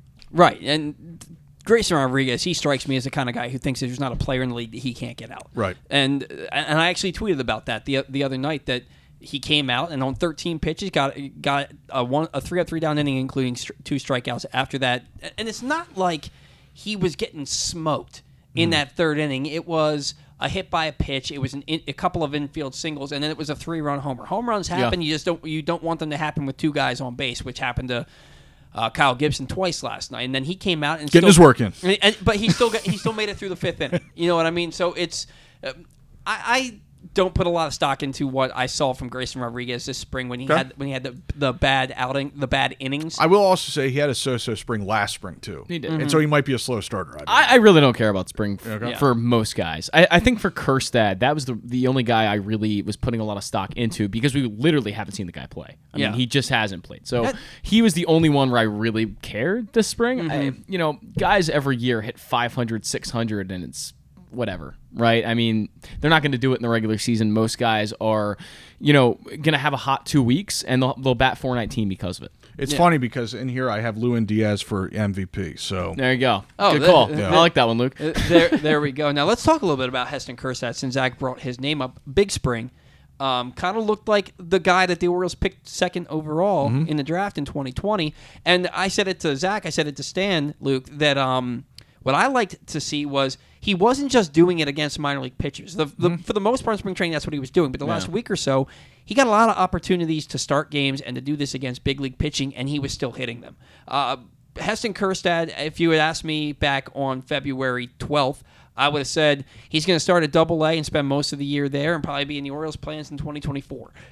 Now I think he's put himself in the Orioles' plans in the second half of 2023 based on the spring. And if he goes out there and starts hot at Bowie, which I think we can all agree is where he's going to start the season, how do you think he fits into the Orioles in 2023? Well, I'll be honest. I saw a lot of him at Aberdeen last year, and he just looked behind until the last couple of weeks. And then you started to see the Arkansas Heston Kjerstad. Sure. And that's a guy, basically, the skill set is hits the ball really, really hard. That's what he does. And he's one of those guys that when he squares up a ball, it sounds a little different. And you heard a couple of those late in the year at Aberdeen. And it carried right over into the Fall League. Won MVP of the Fall League. And I assume that what I saw the last couple of weeks at Aberdeen was basically what he was doing in the Fall League. Sure. And it seems like that's carried right over into spring training. So I haven't seen a lot of him, but based on what we've seen, like on Twitter and whatever, that's the Arkansas Heston Kjerstad. And that's also a guy who can play a solid right field, who can run the bases well enough. But really, the biggest skill is hitting the ball really hard. That's what he does. There's a lot of juice in the bat. And it just took a while. Even at Delmarva, he was making a lot of contact, but there wasn't a lot of power there. And then, he gets to Aberdeen, and it's kind of a graveyard for hitters. And, what I saw, he was swinging through a lot of velocity up in the zone, and not even like high A velocity up in the zone. He was just behind. But then last couple of weeks, he really started to come on. I'm really excited about what he can do at Bowie this year. And I'll tell you what, if you go to a lot of Bay Sox games early in the year, it's going to be exciting to see Kobe Mayo and Heston Kjerstad in the middle of that lineup. That's going to be exciting. Yeah, Kobe Mayo is a guy that we kind of don't talk about too much these days because of the fact that he was hurt a lot last year. The average hasn't matched the power to this point in his career, but that's another guy who he could factor into the Orioles' plans. Probably not this year, but in the near future, where you have him hit in the middle of your order with that 70-grade power. Yeah, I would say that he's got a chance. I would say the first half of next year is probably a little more realistic for Kobe, just because the spot he's played is third base, and I don't know if you guys have noticed, they might have a pretty good player right now at third base. Yeah. If that's where they, few of them. They might have a few options there at third base, and so we'll see how that goes with him. But I'm excited for Kobe. Like you said, he had the back thing that kind of it sort of made his season an up and down one last year, just because he lost 4 or 5 weeks with a back. That's you don't want that. But what I saw in Aberdeen was really positive, and I'm confident that had the back thing not occurred, that we would have seen that from him at Bowie. But I think he's going to be even better at Bowie this year than he was at Aberdeen last year. I mean, the power's legit, and I'm excited to see what he has in store for us. The first thing I noticed about Kobe Mayo after the Orioles drafted him was he's big, and he has I love his swing. He's got a very pretty and very fast swing, which is no wonder that he drives. He's just the ball. A strong kid. Yeah. So I'm just excited to see what he can do. The Orioles, so many prospects, and one of them, former first-round pick Jordan Westberg. Big spring. High exit velocities this year, like routinely. Can play third base, can play shortstop, can play second base, can play corner outfield. He's done everything he's needed to do this spring to make this ball club Not to mention, he's your reigning minor league player of the year. Yeah, I don't think he's going to make this ball club. Jordan Westburg, what else does he need to do to get to Baltimore this season? And we think he will be this season, but earlier than later. Well, I think he's the first man up. So in terms of the infield. And so, if there's an injury in the major league infield, I think that he would be the first call. And I don't know if he necessarily won't make the team. I think there's at least a path for him to make the team, possibly. Sure. Because you never know what happens in terms of the roster in the days leading up to opening day, because you have to sometimes you have to make decisions on guys who are out of options, and do we want to try to get something for them now and move them along? So I think there is a path for him to making the opening day roster, but he's just got to keep doing what he's been doing. Like, when you're in a quality organization, sometimes there won't be a clear path for you to a major league job, and that's competition. That's what it was with Gavin Lux for about 2.5 years. And that's a good thing, to have that competition and to always have the pressure on, and you find out who you're going to be your best players. You find out who's going to be a part of your championship core. So, I'm sure he would be disappointed to start the year at AAA, especially if he feels like he deserved an opportunity in the major leagues. But that's coming. Yeah, that's coming. And what I would tell him is that if you were in the organization in 2019, there would be plenty of opportunity for you in the major leagues right now. But the organization's in a little different spot, and that's a good thing. Competition is a good thing. I saw a lot of him in Aberdeen. Solid ball player, solid all-around ball player. I mean, I don't know if there are any tools that are like spectacular, but there are no tools that are going to lose you a game. Yeah. In other words, just solid all-around ball player, and I think that he's going to be up sooner rather than later. So I'm excited about him too. And you're talking about, you mentioned the exit velocities with Westburg. Certainly seems like they have a type when they draft, right? They like big, strong, central casting type of guys who hit the ball really, really hard. Yeah, they love EV. I mean, it's been very clear to me over the past 2 years that is what one of the big things they draft for is the guys that hit the ball the hardest and the guys that have a lot of strength. I mean, again, Mayo, Kerstad, those are the guys that are well built out and are going to keep growing. And like someone, I don't know if someone told me or if I was listening on a podcast, when you watch an all-star game, there aren't a lot of 5'9" guys. No. It's a lot of 6'4", 6'5" guys. Got a few Cedric Mullins mixed in there. So that's why I said, like, they like the central casting types. Yeah, absolutely. And with Westburg, the only reason, and Zach and I talked about this at the beginning of the show today, now I said that, look, if he's on your roster, he's going to get playing time. He may not have a set position he plays every day, but he's going to get his starts all around the ball field. The problem here is, how much are you really going to play him to justify starting him on the opening day roster? Because Jordan Westburg isn't a guy that you bring up to be a bench player. He's a guy you bring up that you want him to play third base or shortstop or second base. Like we said, the positions that he can play. So is that a factor that's kind of weighing against him because they have so many guys that have a legitimate gripe to be the starting player at positions? I don't know if he would necessarily have to play every day. I think you could mix and match him. We saw with Kyle Stowers, they brought him up. They didn't play him every day. Sure. So I'm not so sure if he would have to play every day. And even when he comes up, I'm not so sure that he will play every day. The only guy that we've really seen with that is Rutschman and Henderson. Everyone else, sort of mixes in and whatever. So I don't know. I don't know the answer to your question. I'm not convinced that the trade's not coming. That a trade involving an infielder. I think it's too late now. I don't think so. This is when that kind of stuff happens, because here's what I would say: that Urias and Mateo are both out of options, and so if they both, obviously make the club. Let's assume that they make the club, and they, for whatever reason, let's say they don't play well, then you're kind of stuck, because they're guys who you like, who you don't want to give up for nothing. But then you have young infielders at AAA who are pushing for time, and so you want to make room for them. And so you either have to ride it out with the more veteran guys and hope that they turn around so that you can deal them, or you have to waive them and get nothing for them. And so the thought process for me would be, well, do we want to just cut the Band-Aid off right now and roll with Westberg, like as you mentioned, like in more of an everyday role, and deal one of these guys like Mateo or Urias right now, and make sure that we get something for them and kind of eliminate some risk that way of starting the season with them, and just do it that way. Because, and like I said, this is the time of year when you have to sort of make decisions on the guys who are out of options. Austin Voth is another guy who's out of options. Yeah. And so, but I guess they're paying him like $1.5 million. And I think, so yeah, I don't think, I wouldn't be surprised by that if they, as you said, sort of have to make a decision on the guys who are out of options.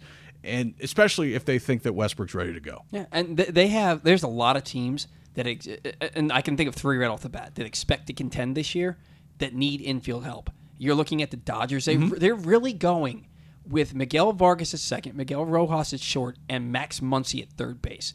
You look at the Atlanta Braves, and they're going to platoon at shortstop with, oh my gosh, Ahiri Adrianza and Arcia? I think you're right there. At shortstop there. That blows my mind. And then the Brewers, I don't know what I never know what the hell the Brewers are doing. I never know what the hell the Brewers are doing. It's questionable. I feel like the Brewers need a third baseman. I can't even think of the third baseman's name that plays for Milwaukee right now. And to pair Arias with his brother, I think would be awesome. You might get the best out of him. Yeah, exactly. There are teams that expect to contend right now that need infield help that you could probably get something for. And there are teams that probably have guys being blocked who are major league caliber relievers or maybe a back end starter. To me, something's going to happen. Yeah. But all of this is kind of compounded by the fact that they signed a player that, in my opinion, when they signed him, they didn't need him, and they still don't need him, and that's Adam Frazier. What, a more expensive Terran Vavra, basically. Yeah. Why did you need Adam Frazier? They're paying him real money. They're giving him $8 million to be maybe their 5th or 6th best infielder at this point, in my personal opinion. Why did you need Adam Frazier? If you don't sign him, this isn't an issue right now. Yeah, I think their idea when they signed Frazier was to get another left-handed bat in there against right-handed pitching, but also provide some veteran insurance against a guy like Jordan Westberg not having a good spring and not looking good, and a guy like Connor Norby maybe being a little farther away than you thought he was. So that veteran insurance that maybe seems like overkill right now, and maybe that $8 million could have gone somewhere else. So I don't disagree with you, but if he has a good year, then we won't care. Right, and that's what I said to Zach. I said that earlier in the show, is that I don't dislike Adam Frazier. I understand that they brought him in to be a veteran, especially after losing the veteran presence of Rufnet Odor from last year, but you have that veteran presence could have been Ramon Arias. And the other thing, I would also say that I don't think they like Vavra at second base. Yeah, and I don't expect him to play there all the time either. Well, I think we need to back up for a second, though. We're backing up, okay. And realize if he becomes the 2021 version of himself, and he's not the 2022 version of himself, he is not the 5th or 6th best infielder of this team. Not even close. He's probably the second best. Ooh. He's probably the second best, because that was a 4.3 win player, I believe so. And Gunnar Henderson could be right around that, maybe a little higher, maybe a little lower. No, I think Adam Frazier's career high for WAR was 3.1, and that was in 2021. Was it? Okay. I was looking at that was B WAR because I was looking at it the other day when I was doing the infield show on Locked On Orioles podcast. If he hits 310 again, that is your second best infielder. If Gunnar Henderson has the year we expect him to have, because we know Jorge Mateo ain't hitting like that. If wishes and butts were candies and nuts, we'd all have a Merry Christmas. Wow, Luke, what do you have to say about that? I don't know. I don't know what that means, but I don't think Mateo's going to hit like that. Actually, I know Mateo's not going to hit that way, and I don't expect Ramon Arias to hit that way. He's maybe going to hit more home runs than Adam Frazier. I don't expect Adam Frazier to hit that way. And I will say that I don't think they'll have. You mentioned Mateo. I don't think they'll have as much patience for the long slumps. They probably won't. And so because they'll have more options that are ready to go.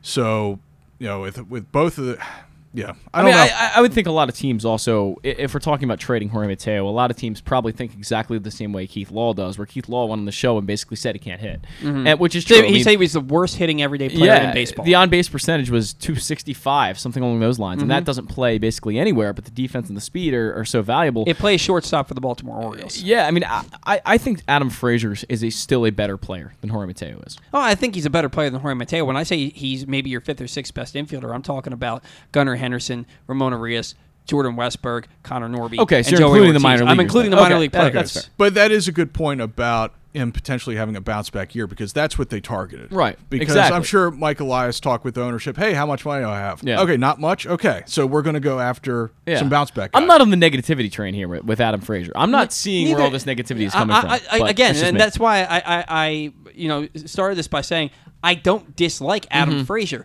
I just like these other guys better than I like him. That's fair. And so for me, it's when they signed him, I understood. You want that veteran presence. You don't know that these guys are going to be what you hope they're going to be, but they all went out and had really good springs. Yeah. And they're all at the top levels of your minor league system and knocking on the door. Now, look, he's here on a 1-year deal. He's 100% trade bait. He's somebody, if he goes out and puts together a good season, I do not doubt that he'll be traded at the deadline. It's just a matter of, would I rather see Jordan Westberg playing second base on opening day than Adam Frazier? You're damn right I would. Okay. I don't disagree. Yeah, I think I'm right there with both of your points. I understand where both of you are coming from. Yeah. So. And Luke, he mentioned that the Orioles have a lot of options. Toyota Tacoma has a lot of options. It comes in a range of models and trim lines. You can choose a perfect Tacoma to reflect your unique personality and driving habits. Check out buyatoyota.com for deals on new Tacomas from your local Toyota dealer today. Luke took off his headphones, so I guess we're going to our second break. That would have made Glenn proud. You know what? That would have made Glenn proud. We'll come back in, preview the rest of the American League East and the rest of baseball. All that next on the Bat Around. The Baltimore County Police Department is hiring. Entry-level officers start at over $60,000 and over $64,000 for lateral officers, with $10,000 signing bonuses available. Plus, cadets start at over $32,000. Great benefits are available like medical, dental, and vision insurance, tuition reimbursement, 15 sick days per calendar year with no limit, career advancement to more than 20 specialized units, and more, with further incentives for military service members and veterans. A passion for service, a career for life with the Baltimore County Police Department. Find out more at joinbaltimorecountypd.com or call 410-887-5542. Must be a United States citizen, have a valid driver's license, and a high school diploma or GED equivalent. Stan the Fan here, welcoming back one of my favorite sponsors, the Costas Inn. And everybody around Baltimore knows the Costas Inn is a great place to go and grab crabs, steaks, salads, soups, whatever's on your mind to eat in person. But did you know that the Costas Inn has upped their game? They are now one of the premier takeout places in Baltimore. Give them a call now to order your food, 410-477-1975. That's the Costas Inn, over 4100 North Point Boulevard. Are you a diehard O's fan looking for the perfect way to show your team spirit? Look no further than Birdland Sports. Birdland Sports is a small business run by fans for fans. They offer a wide variety of unofficial O's merchandise, from the Birds Are Coming tees to player cartoon shirts and more. And the best part? Their prices are more affordable than the big guys. So head to birdlandsports.com and grab your gear today. Show your support for the Birds with Birdland Sports. Make the most out of every day in your Toyota RAV4, available in hybrid or gas-only models. A RAV4 can get you where you want to go in style. Check out buyatoyota.com for deals on new RAV4s from your local Toyota dealer today. I'm Griffin Bass, and I have the extraordinary, mind-blowing, and life-affirming pleasure of being the new producer for the absolute funniest, smartest, and most handsome sports host in all of Baltimore. Wait a second, Glenn, I'm working for you, not Jeremy Kahn. If you're not listening to Glenn Clark Radio, here's what you're missing. He's Coach Kevin Willard. Glenn, thanks for having me. Baltimore Ravens wide receiver, Rashad Bateman. Thank you, I appreciate it. He is outfielder Cedric Mullins. Thank you guys for having me. Mr. Marcus Williams, who's now with us. Man, appreciate it. Happy to be on. Ravens kicker Justin Tucker. Thanks for having me. Adley Rutschman. Absolutely, thanks for having me on. John Angelos. Thanks a lot. Good to be with you. Ryan Mountcastle. Thanks for having me on, guys. Marlon Humphrey. Thank you. Talia Tungavailoa. Thank you guys for having me. He is J.K. Dobbins. Thank you for having me. I had a great time. The great me, Ray Lewis. Always good to be on. He is Mr. Cal Ripken Jr. Good chatting with you. Watch Glenn Clark Radio at youtube.com/PressBoxOnline and listen live at PressBoxOnline.com/radio or anytime on Apple, Spotify, Amazon, or anywhere you get your podcasts. Have you experienced hardship due to COVID-19? CCBC has great news for you. We have funding available for short-term career programs like project management starting this March. Gain valuable skills to advance your career and get back on track. With CCBC's project management program, you'll learn how to effectively plan, organize, and execute projects. This is your chance to make a positive change in life. Contact us at 443-840-2222 or online ccbcmd.edu for more information. CCBC Project Management. Your new career starts now with funding available. 443-840-2222 or ccbcmd.edu.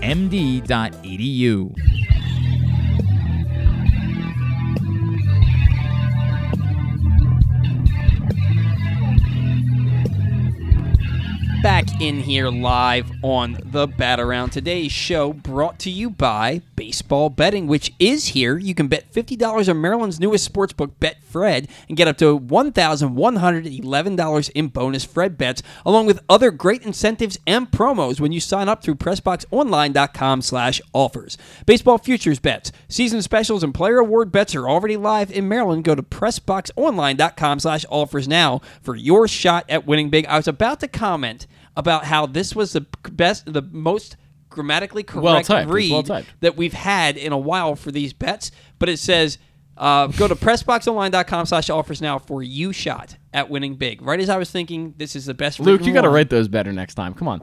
Are you writing them, Luke? No. I'm kidding. You said that. I was like, oh my God, is Luke writing them? I have no idea who writes these. I think Glenn writes them, and Glenn's so busy too that I think he's just typing fast, and he's like, they know what I mean. No, that's 100% what it is. Yeah, that, I guarantee it. So, Luke, you just got some information about the Yankees for this season. Go ahead and tell us what you tell the world. Telling the world, okay. What you just told us. Luis Severino, low-grade right lat strain, which I'm not sure if that's similar to what Grayson had last year or not. Clark Schmidt is in line to start the Yankees' second game of the season because Rodon is also on the shelf right now with the forearm, I think it is. Yeah, the elbow strain. For most people, this would be like a 2 months injury. For Luis Severino, it'll probably be the whole year. We know Luis Severino can never, ever be healthy. So Luis Severino starting the year on the IL. Yeah. Carlos Rodon starting the year on the IL. They lost Tyon. They lost Tyon. Nestor Cortez had the hamstring issue. Has he come back from that yet? I think he did. I think he's good to go for the season. Okay. He's good. So, but even still, there's question marks up and down that Yankees rotation. With that in mind, let's look at the American League East here. Let's do it. I think that everybody in the world is picking the Yankees to win the American League East. Not me. How much of that has to do with the fact that they are the New York Yankees and not have to do with their roster? Well, they won 99 games last year. They did. And their first half was like historically good. Yeah. Then they cooled off in the second half. And they do get Aaron Judge back, and he had like one of the best offensive seasons a player has ever had. Yeah. So that's a good starting point as to why people are probably picking the Yankees, and the computer projections have them being a little better than the Jays. For me, the questions with the Yankees, how long does the Rodon injury linger? Because if he's back by like May 1st, then that top of the rotation is pretty much as good as anybody's in the AL with Cole and Rodon. And then now, of course, the question is Severino. How long is he out? I guess now Clark Schmidt is going to get the first crack at his rotation spot. So, and then the other question for me is that, especially in the second half of last year, the Yankees lineup a lot of times was like Aaron Judge and his 8 friends, even with Stanton in there. Sure. So, I like the way Aaron Judge is 8 friends, and so I don't know how much better the lineup gets. They have some young infielders who seem like they're pretty much ready to go. Volpe seems like he might be the everyday shortstop to start the year. And it seems like IKF might be like a utility guy, kind of an outfielder, infielder type. So we'll see what happens there. Like I said, I think I've got the Jays winning this division. But like I said, the computer projections have the Yankees being a little bit better than the Jays. Yeah, I had the Yankees in second place until this morning. and then I put them in first place until you came out with the least ever. Because I look at the Blue Jays' rotation is really good. The Blue Jays' offense is really good. I said last year the Blue Jays were the most talented team in baseball. Yeah, proved me wrong. I picked them to win the World Series last year. I look at the Blue Jays, and I think that they should win this division. The Yankees, what I like about the Yankees is the same thing that scares me about the Yankees. Yeah. They are very feast or famine in that lineup. You look at Aaron Judge. He's a world beater. Same thing with DJ LeMahieu. I think DJ LeMahieu is just a professional hitter. Can they stay healthy? Same thing with Giancarlo Stanton, and now even when he is healthy, that batting average continues to dip year after year after year. They seem to have a lot of guys with a lot of power and not a lot of contact. Anthony Rizzo's another guy who can hit 35 home runs for you, but is he going to hit 220? And then Josh Donaldson is their third baseman, and I just don't know how Josh Donaldson is still a starting third baseman in this league anymore. Yeah. How many times did we see him? Their fans are going to work him every time he strikes out. How many times did we see him hit a fly ball last year, and he acted like it was gone and got called in front of the warning track?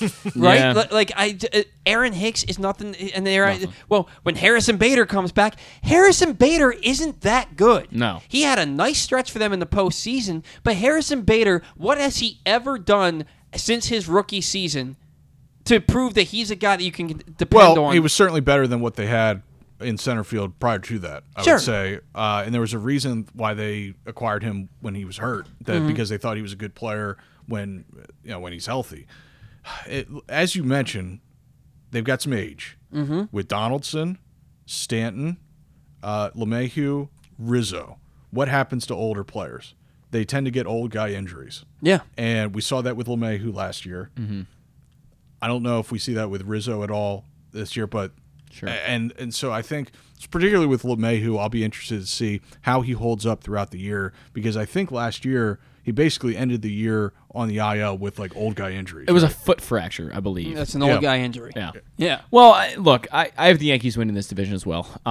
But it's not because they're the most talented team in the division. I don't even think they're a top 2 talented team in this division. I think the Orioles are possibly better built than the Yankees are at this moment. I think we're a year or two away from that. But I don't know. The bullpen was so excellent last year for the Orioles. The starting rotation's been upgraded.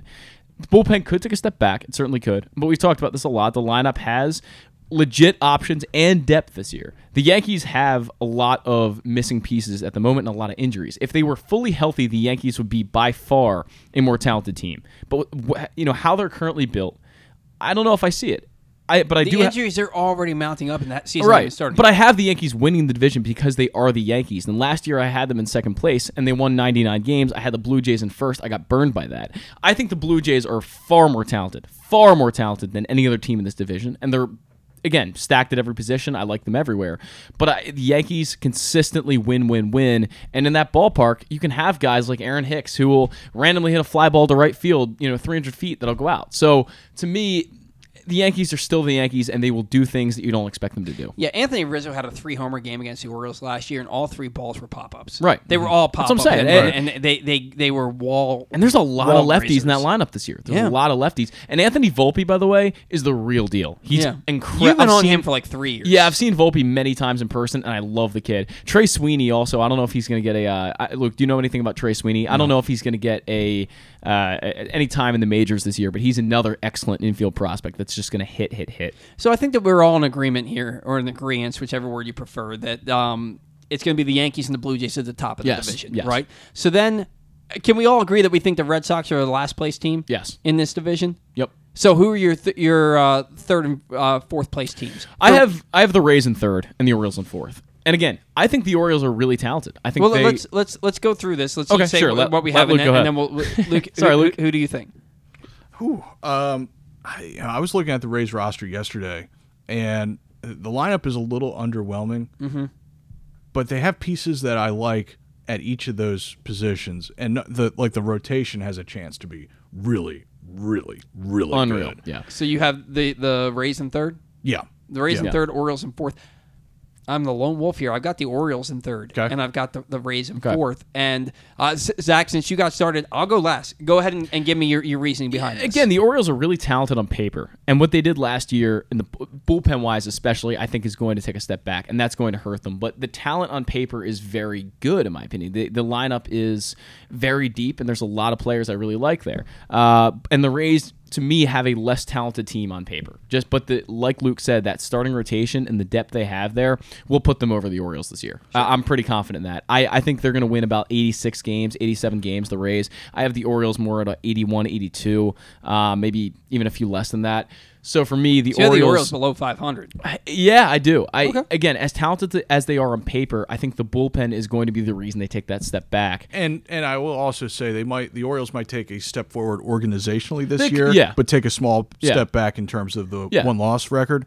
And I look at the Orioles right now, and the bottom half of the lineup still leaves something to be desired from me. That's you true. mentioned the bullpen possibly taking a step back because it would be hard to keep that up. Yeah, especially guys like Perez. And now the one big thing, one big storyline for me in this division, a more balanced schedule, how does that affect all the teams? Mm-hmm. How does it affect a win total? It might not affect it as much as we think it might, but that's something to keep in mind as well, that these teams will not be playing each other 19 times.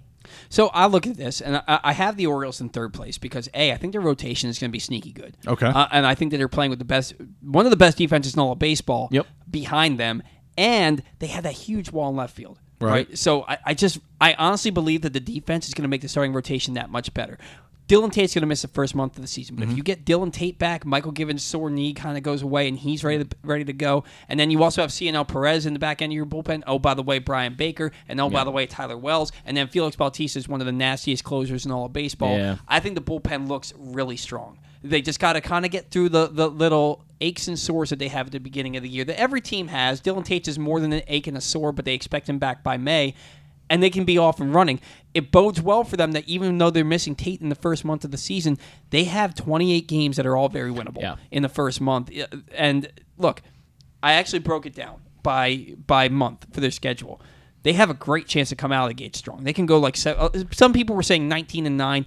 They can go 17-11 to start the year in the first month. May, brutal. They have 15 games versus 2022 playoff teams, another 4 against improved Rangers, against the improved Angels, another 3 against the improved Rangers. Yeah. July, 18 games with 2022 playoff teams. August, 15 straight games to start the month against Toronto, the Mets, the Astros, the Mariners, and the Padres. Wow. But the season ends with a far easier schedule in September and October than I think I've ever seen. They have games against Arizona, Boston, D.C., and a Rays team that I believe that the Orioles are better than. And then you look at June. June is a 24-game month where almost every single series is winnable. So I'm looking at the Orioles. If they go 17-11 in April, if they go 18-11 in in September, and they go like 16-8 in June, that's a team that potentially is a 91, 92 win team. Then you kind of tread water. Maybe you're just a little below, just a little bit above or right at 500. You play 500 ball the other 3 months. I have the Orioles winning 88 games this year. I think that their defense, their starting pitching, and their bullpen are strong enough that it can make up for some guys in their lineup that I think are going to be a little bit less than what we want them to be. Guys like Jorge Mateo, Austin Hayes, maybe Kyle Stowers, Anthony Santander. Everybody loves him, and I love Santander. I think he's a 6 hitter. He should not be hitting 3rd, 4th, or 5th on this ball club, and I will scream it from a mountaintop no matter how many times he replies to or likes my negative tweets about him. He hit 248 last year with a 318 on base percentage. That guy should be hitting 6th in your lineup, not 3rd. Yeah. All right. Anyway, so that's why. But legitimately, I just think that their pitching and their defense are going to be so good, and they're going to have enough star power with some of those other guys that I think they're better than the Rays. I think on paper they are. Let's just see it play out, throughout the season. Sure. And the Rays pitching again, so scary. And the depth in the bullpen, as Luke mentioned, sure, scary. Absolutely. So you look at it. I've got the Yankees at 95 and 68, the Blue Jays at 94 and 67, the Orioles as your third wild card team at 88 and 74, Tampa Bay 85 and 77, and the Boston Red Sox at 75 and 87. Okay. Anybody else? You guys, I didn't put win totals. I just ranked them. It's the only division I put win totals. I do that every year just because it's fun for me.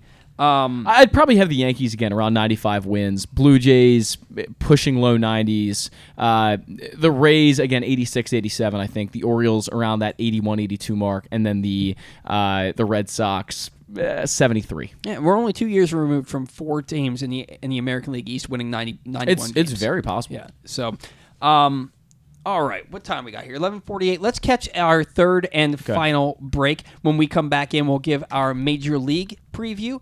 We will talk about our awards predictions and take to Rake. But before we do that, we want to remind you, PressBox at Glenn Clark Radio is the definitive place to find the best daily discussion of Baltimore sports. Watch the show every weekday from 10 to noon at youtube.com/PressBoxOnline or Facebook.com/PressBoxSports, or listen at PressBoxOnline.com/radio with podcasts available on iTunes, Spotify, or anywhere you get your podcasts. You have no excuses not to catch Glenn Clark Radio in some form or fashion because you never know who might pop up on GCR. This week, the guys caught up with Maryland basketball legend Drew Nicholas, Ravens defensive lineman Brent Urban, and Maryland women's basketball star Brene Alexander. You can find those interviews and more right now in the Glenn Clark Radio Week in Review feature at PressBoxOnline.com. Coming back to close things out on the Bat Around next. Baseball season is finally here, and what better way to celebrate than with some fresh gear from Birdland Sports? As a small business run by O's fans, Birdland Sports offers a great selection of unofficial merchandise, including unique designs like Birds Are Coming tees, player cartoon shirts, and championship prediction designs. And the best part, their prices are more affordable than the big guys. Get high-quality gear without breaking the bank. So whether you're heading to the ballpark or watching from home, show your love for the birds with Birdland Sports. Visit birdlandsports.com today to browse their collection and gear up for the season. Let's go O's! Whether your focus is luxury and comfort, convenience and technologically advanced connectivity, or sporty performance and aggressive styling, we've got the perfect Highlander for you. Check out buyatoyota.com for deals on new Highlanders from your local Toyota dealer today. That first sip. That first bite. Start your day off right with a delicious breakfast at Royal Farms. Choose from a fantastic selection of fresh Royal Farms breakfast sandwiches and top it off with a rich hot cup of the freshest coffee in the world. At Royal Farms, breakfast is available day and night. It's the freshest breakfast in the world. Real fresh, real fast. Royal Farms. Have you experienced hardship due to COVID-19? CCBC is here to help. With funding available for short-term career programs, you can get back on your feet in no time. Starting this March, become a certified apartment maintenance technician to secure your future. CCBC's program offers hands-on training and prepares you for a rewarding career in the growing field of property management. Don't wait any longer. Call 443-840-2222 or online at ccbcmd.edu for more details. CCBC Apartment Maintenance Technician. Your new career starts now with funding available. 443-840-2222 or ccbcmd.edu. The latest edition of PressBox is available now. On the cover, Luke Jackson profiles Orioles phenom Gunnar Henderson, breaking down how he was able to become the top prospect in baseball at such a young age and what could be next in his first full MLB season. Also inside, we meet lacrosse players from the men's and women's college programs across the state, and Bo Smoka breaks down another year of wide receiver issues for the Ravens. PressBox is available for free at over 500 area locations, including 60 Royal Farm stores, and you can always find the entire edition, as well as the best daily coverage of the Orioles, Ravens, and Terps at PressBoxOnline.com. Gambling can be a fun and entertaining experience, but there are risks involved. If you're planning on betting on the game at the casino or on your phone or computer, know your limit, stay within it. Set a budget and a time to stop. Remember, gambling isn't a financial solution, and it doesn't mix well with alcohol or drugs. Know the risks and have a plan before you begin gambling. For free and confidential services, call 1-800-GAMBLER 24/7 or go to helpmygamblingproblem.org.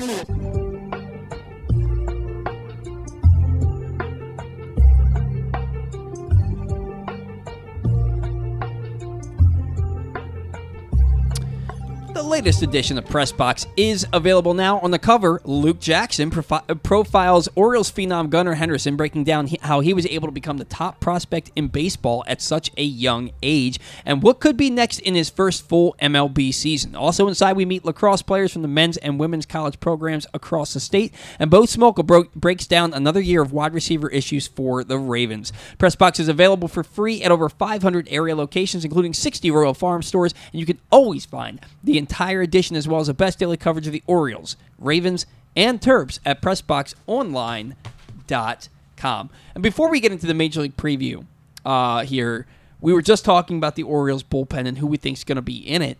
And it's an interesting conversation to have because Joey Crable started the spring so poorly, but he has gone, 6 or 7 straight outings without giving up a run now. Keegan Aiken hasn't given up a run all spring. Cianel Perez has been good. Michael Givens has been good. Dylan Tate's going to start on the IL. Andrew Politi, aside from that one bad outing against the Phillies, has been really good. And Brandon Hyde cannot rave enough about his curveball. Yeah. How do we think that this bullpen shakes out? Is Mike Ballman? I included him in my thoughts for the bullpen. Maybe he goes back down to the minor leagues. Who is going to make this team to come out of the pen? And do they maybe start with an extra reliever and one less starter because of a couple of off days to start the year? I think Politi's making the team. I just have that feeling with the way they talked about him, with the way Brandon Hyde has discussed his stuff and his mindset. I do believe Politi's making the team, but I don't believe Ballman is. And I feel as though Crable will, but I'm not 100% positive there. It's going to be a good question as to whether who gets that last spot, because there is really one spot open if you do include Brian Baker on the roster. So it's going to be interesting to see who gets that one, but I think Politi has the edge for me. And I also think it goes back to the Grayson decision that if you decide to send him to Norfolk, then that means that Austin Voth or Tyler Wells is probably going to start in the rotation to begin the year. Yeah. And so there's a little domino effect there as well. Yeah, and that honestly, it would make sense. We don't want to see that happen. We want Grayson to start the year in the 5-man rotation. Yeah. But again, there's ways to work around that because you have so many off days in the first 3 weeks of the season that you can kind of justify maybe running with 4 starters and an extra bullpen arm because you know that they're going to have a 4-man bench. There's just too many guys that are major league caliber players for not enough spots. Right. So we'll see how it plays out. It's a good problem for the Orioles to have. They are very, very deep throughout their entire organization at this point in time. So it'll be fun for sure to see what happens. And no matter what happens, we're going to be bitching about something when the 26-man roster comes out on Monday or Tuesday. That's just what's going to happen. We're going to complain about something. So, and maybe one of those guys will be on the taxi squad. Who the hell knows? Moving on to the rest of baseball, let's start with the AL Central. Do we all agree that the Cleveland Guardians are the class of the AL Central? Unquestionably, yeah. I agree. Yeah, and then I think after that is where you have the shakeup. I've got the White Sox coming in second and holding down a wild card spot. I looked at their lineup. I look at their rotation. I look at their bullpen. They're going to be without Liam Hendricks, I think, all year, right? He's out for the year, isn't he? I don't know. He has cancer. Liam Hendricks does. Yeah. So I would not expect. I knew there was something, and I feel bad that I forgot what it was. But I knew there was something serious that was going to cost him a good bit of the season, if not the whole season. I can't imagine he pitches. I can't imagine that he pitches, which this whole thing makes it so much more incredible that back in 1997, Eric Davis was able to play baseball while going through chemotherapy for colon cancer. Like, how the hell did he do that? That's pretty amazing. It's pretty amazing. 26 years ago, he was able to do something like that, where now you get cancer, you're not playing. Right.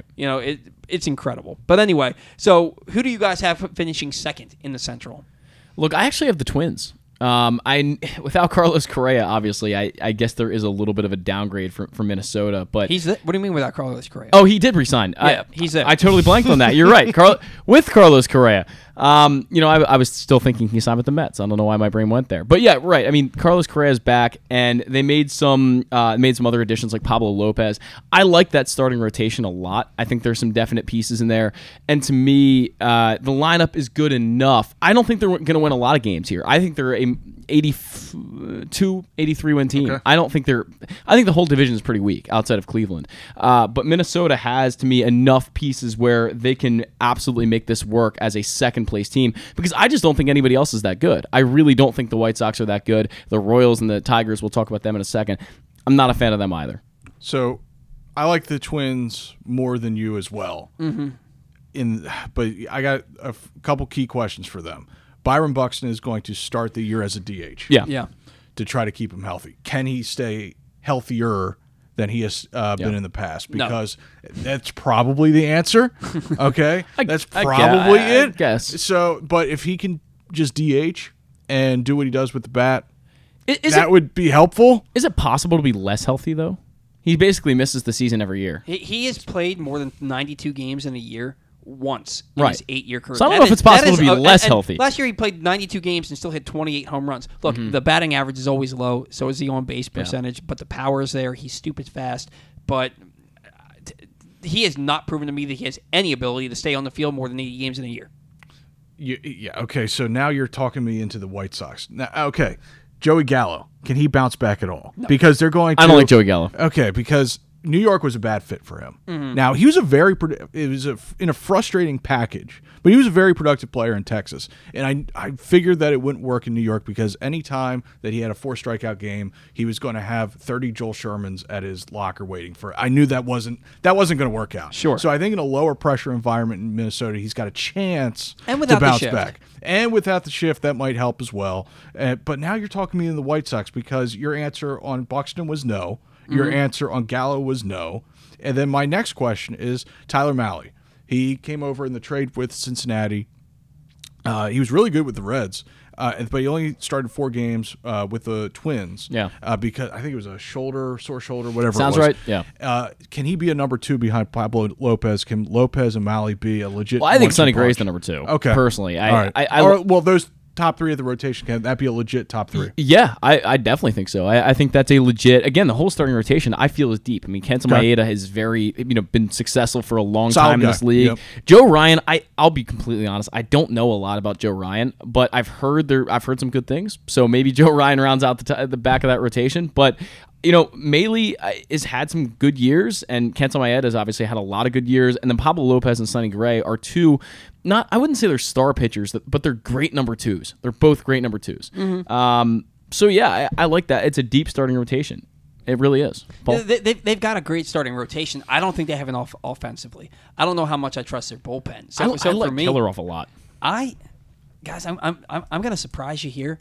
I picked the Twins in 4th place. Oh, really? In this division. I think Kansas City is going to be one of those teams that we're talking about this year. I don't think they're a playoff team. Who's pitching? Well, look, I'm higher on their rotation. I think that the Twins do have a better starting rotation, but I think offensively and in their bullpen, I just think that Kansas City's a better team. I do. Like, I think Mike Massey and Vinny Pasquantino, they have a chance to prove they can hit at the big league level. Vinny can hit, yeah. All they've done in their minor league careers is hit. Yeah. And in their brief stints at the big league level, they've hit. I think Bobby Witt Jr. is going to be one of the best players in the game. He's got to get on base more. Yeah, but I think he will. Okay. I think he will. I agree. I think he's just going to be an... I'm huge on Bobby Witt Jr. And he knows that he's going to be the everyday shortstop now. Okay. I think that he's just going to have so he's not playing anymore third, he's the shortstop. He is the starting shortstop. He is the starting shortstop. Because Mondesi is with Boston now. Yeah, right. You're absolutely right. I like... They don't have an ace in their rotation. Brady Singer's as close as they have to an ace right now, but I like Zach Greinke. Jordan Lyles is a guy who we saw last year. He's going to give you 6 or 7 starts where he's just going to be like, oh, God. Yeah. But he's going to give you another 25 starts where he gets you into the 6th and 7th inning of 2-run ball.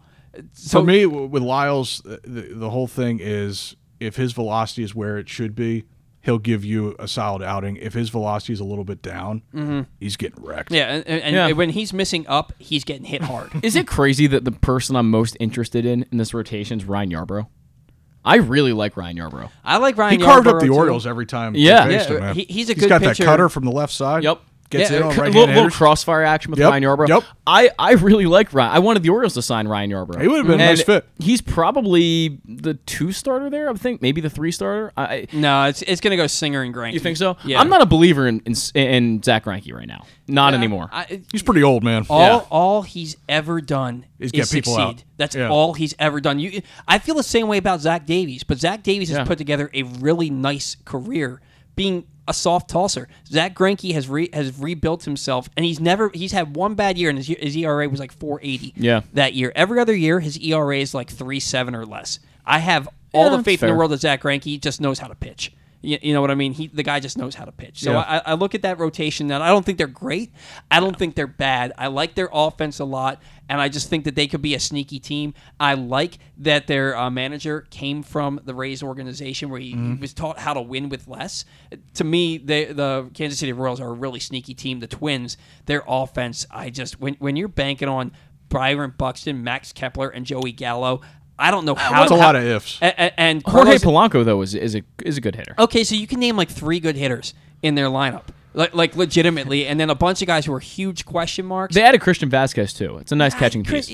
I will say, for the Twins' sake, it's a good thing that Carlos Correa came back around. Yeah. He's the one guy, and people are worried about his ankle. He had 2 different teams tell him, we don't want to give you all that money because you have an ankle that's going to break in half in the next couple of years. So, and Zach is just learning about this. He's just finding out. My brain still thinks Carlos Correa hasn't met.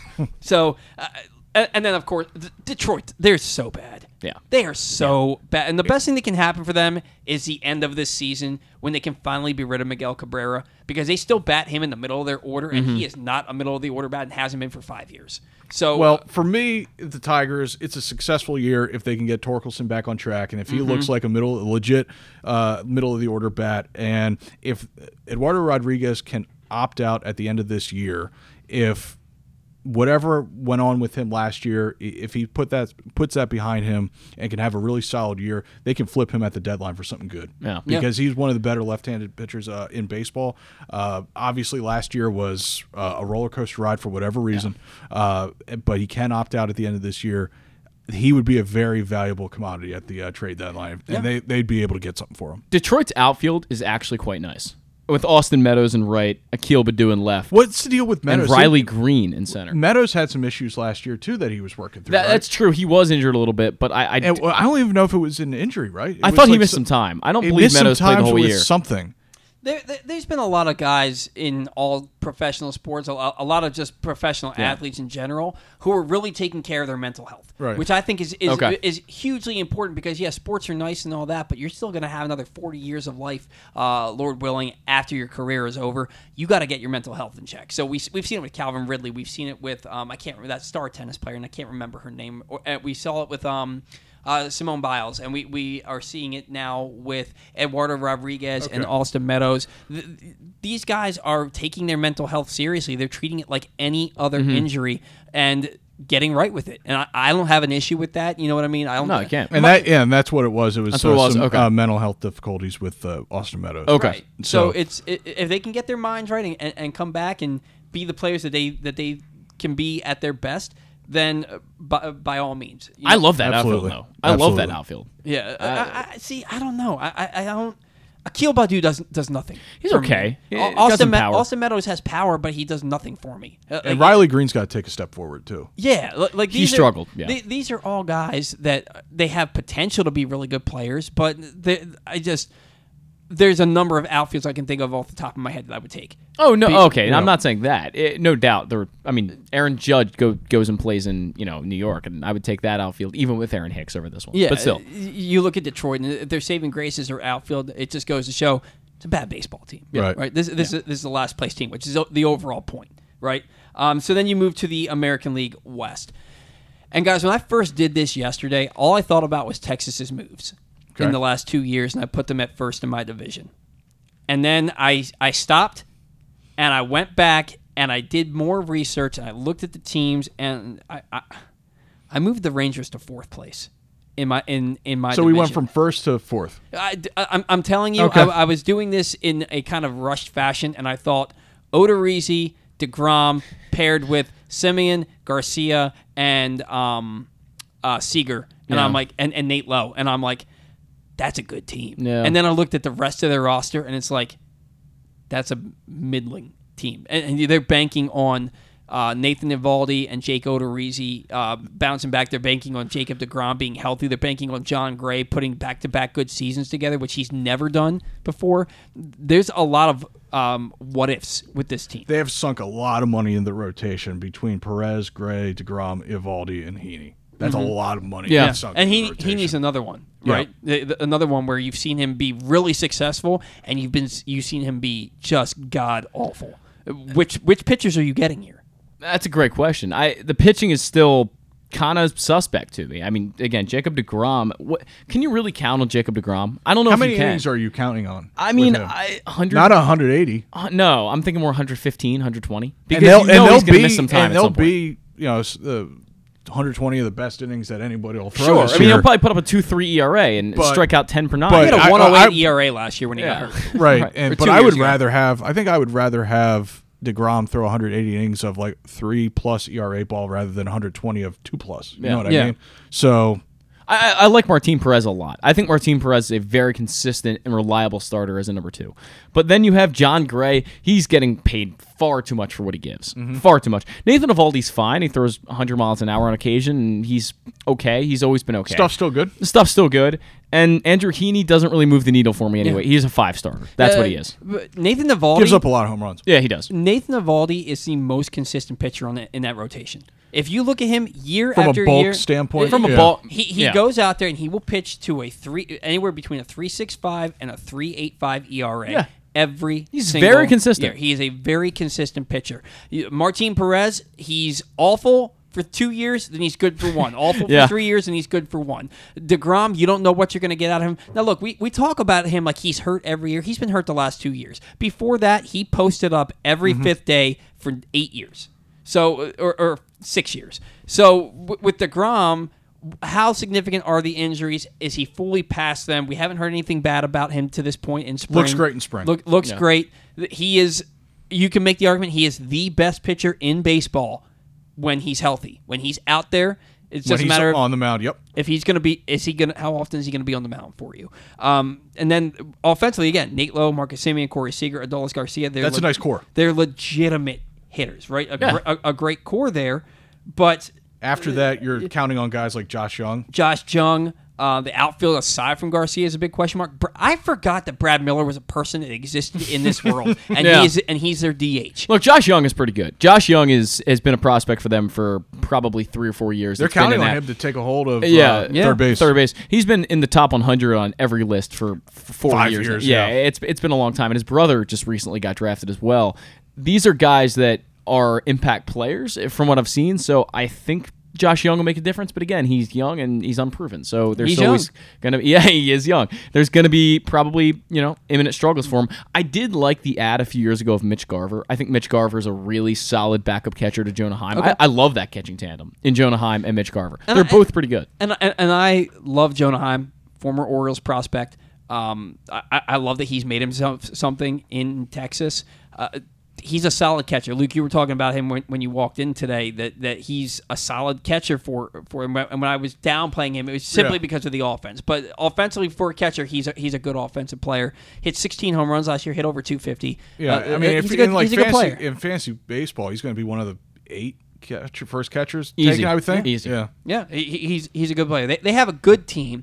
I just look at the rest of the division, right? Seattle, Houston is still loaded. They're unreal. They're still so good. And Stan thinks that they're taking a step back this year. He picked Seattle to win the division. I think Seattle is taking a step back this year. I look at the Astros. Yeah, Altuve's hurt.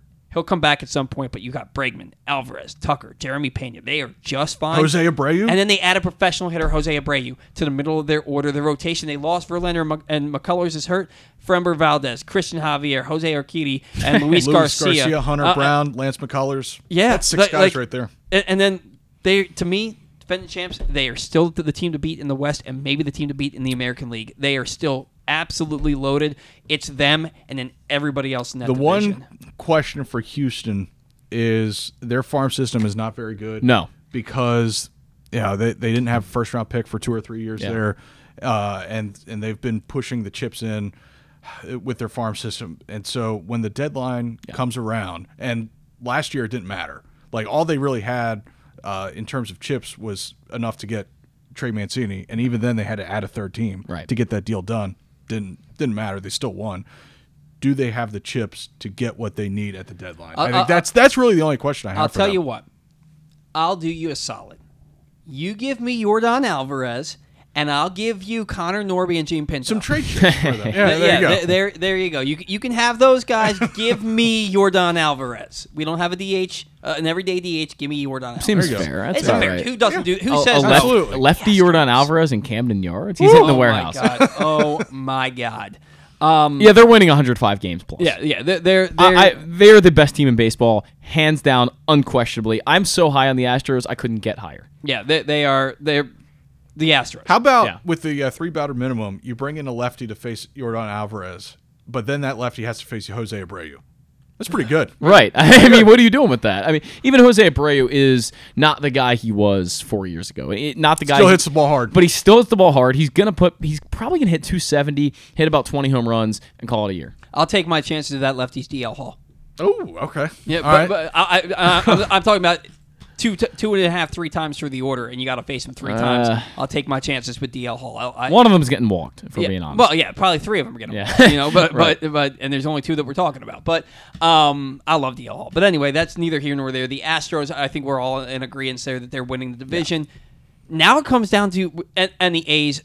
Everybody knows they're not trying. The A's they're not even worth talking about. They're the 5th place team. Sorry if you're an A's fan. For some reason, you're up listening on the West Coast of the bat around in Baltimore. I don't know about that. We're not talking about the A's. They're not any good. Where do you guys have the Angels and the Mariners? So the Angels are my surprise team to make the playoffs. Okay. Wow. And here's why. So if they're on the fringes of playoff contention, they're going to push the chips in to show Shohei Ohtani that they can basically make the playoffs, that he can compete as an Angel in the playoffs. That's going to be, of all the, it's important for, I would say, about half the league to make the playoffs this year, and the other half, whatever. I think it might be more important to the Angels than anybody else in the league to make the playoffs this year. Yeah. Because no they doubt want to sign Shohei Ohtani. And if it's more of the same from the Angels, Shohei Ohtani is not going to re-sign with them. I don't think Artie Moreno is interested in trading him at the deadline, even if they're just on the fringes of play. Like, if they're on the fringes, Artie's going to want to go all in to show Shohei Ohtani that he can compete in the playoffs as an Angel. I think it's more important to them than any team in the league to make the playoffs. And so I think they're extremely, extremely motivated. And I like what they did this offseason. But they do have some questions. Anthony Rendon has to stay on the field. There's no question about it. But I like the Tyler Anderson signing. If he can continue what he started with the Dodgers last year, that'll be a nice lift for the Angels. Yep. But it's all about Ohtani this year, man. Yeah, I'm not that high on them. I'm still not. I think them and the Rangers are actually very similar in a lot of ways, where I'm looking at 78 win teams. They're going to be very close. I think they could end up being about 2 or 3 wins different from each other. They're going to come in 3rd and 4th.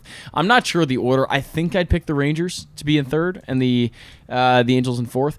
But again, this could really go either way. And like Luke said, they could surprise you and be in the playoffs. But I again look at the pitching, and it's okay. Reed Detmers has been really disappointing. Tyler Anderson was very good in Los Angeles, no doubt. I don't know whether to believe in him or not. I'm not sure. Patrick Sandoval I like, and then obviously Shohei. But with Shohei, I always wonder how long could he stay healthy with what he's doing, with all the stress they put on him. He goes out there and pitches every 5th day and then DHs every other day. I hope he stays healthy for the whole year because he's the best player in baseball. He's one of the best players ever, but there's no guarantee with that. Yeah, I look at the Angels, Trout and Ohtani. They're 2 of the greatest players that ever walked the face of the planet, and they've never played in the playoffs together. Tyler Anderson, Hunter Renfroe, Brandon Drury, they're added to the team, gives them their offense a little bit more pop. Rendon is healthy this year. Finally. And now you have a rotation that has 3 potential aces in Ohtani, Anderson, and Sandoval. This team, aces, though? I don't know if I'd say that for Sandoval. If you can pitch an entire season with a sub-3 ERA, you're an ace to me. Okay. You're an ace to me. That's just how I look at it. And you have 3 of those guys that did that last year. So those guys are really good starting pitchers. The offense is going to be really good. Is Trout going to play right field all the time? Is he going to DH all the time? Are you going to split right field and DH duties between he and Shohei? I have the Angels finishing in 2nd place. Luke, you may have talked me into... I have the White Sox as being a wild card team, but you may have talked me out of the White Sox and into the Angels.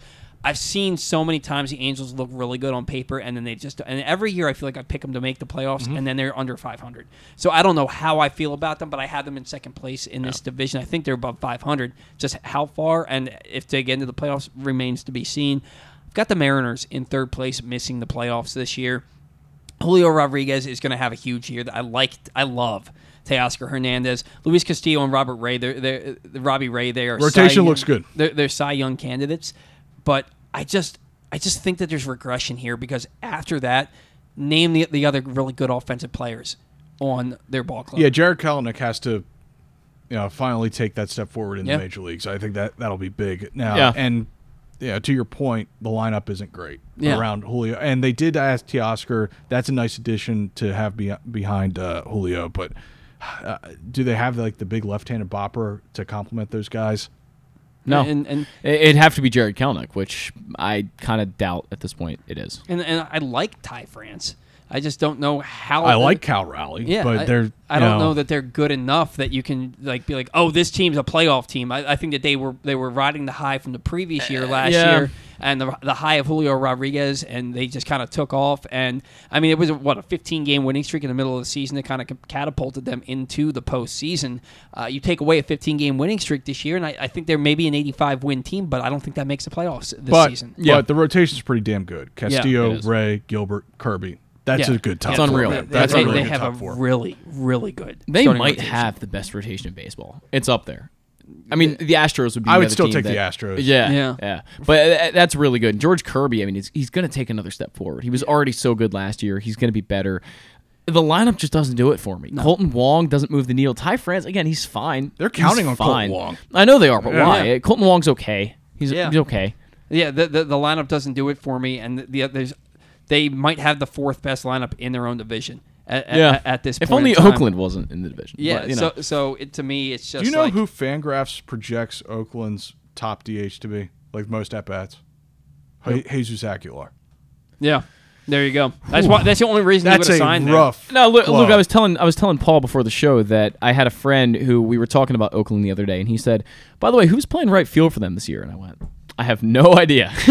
I could not name probably 10 players on that team. They have some interesting arms. I'm not sure I can name 5. I was about to say, I don't think I could name 5. Yeah. They do have some interesting arms in their rotation. I like the J.P. Sears edition at the deadline last year. That was a good one. Well, is it good enough to get them out of the cellar? No. Okay. I think Oakland wins sub 60 games. It's going to be like a 55, 56 win team. It's hard. I mean, with the way the math works, they don't have anyone. You need someone needs to be abysmal. Jace Peterson is their 5 hitter. Yeah, Jace Peterson is going to be batting 5th and playing third base every day. I like Shea Langoliers, but he can't hit. You've got Nick Allen playing short. You've got Connor Capel playing left field. Seth Brown is your 3 hitter at first base, and Seth Brown's okay. It's not bad.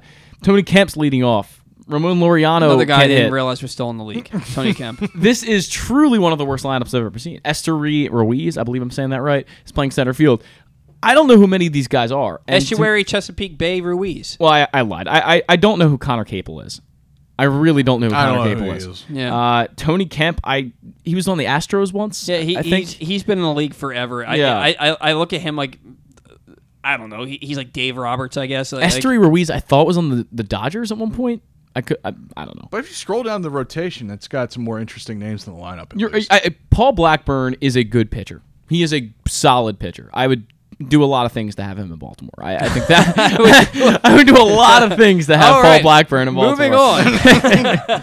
No, and he's right about J.P. Sears. J.P. Sears is solid. Yeah, look, every team's got some redeeming quality, but they're arguably the worst team in baseball. That lineup you just read reads like the 2002 Baltimore Orioles. It's just like not good.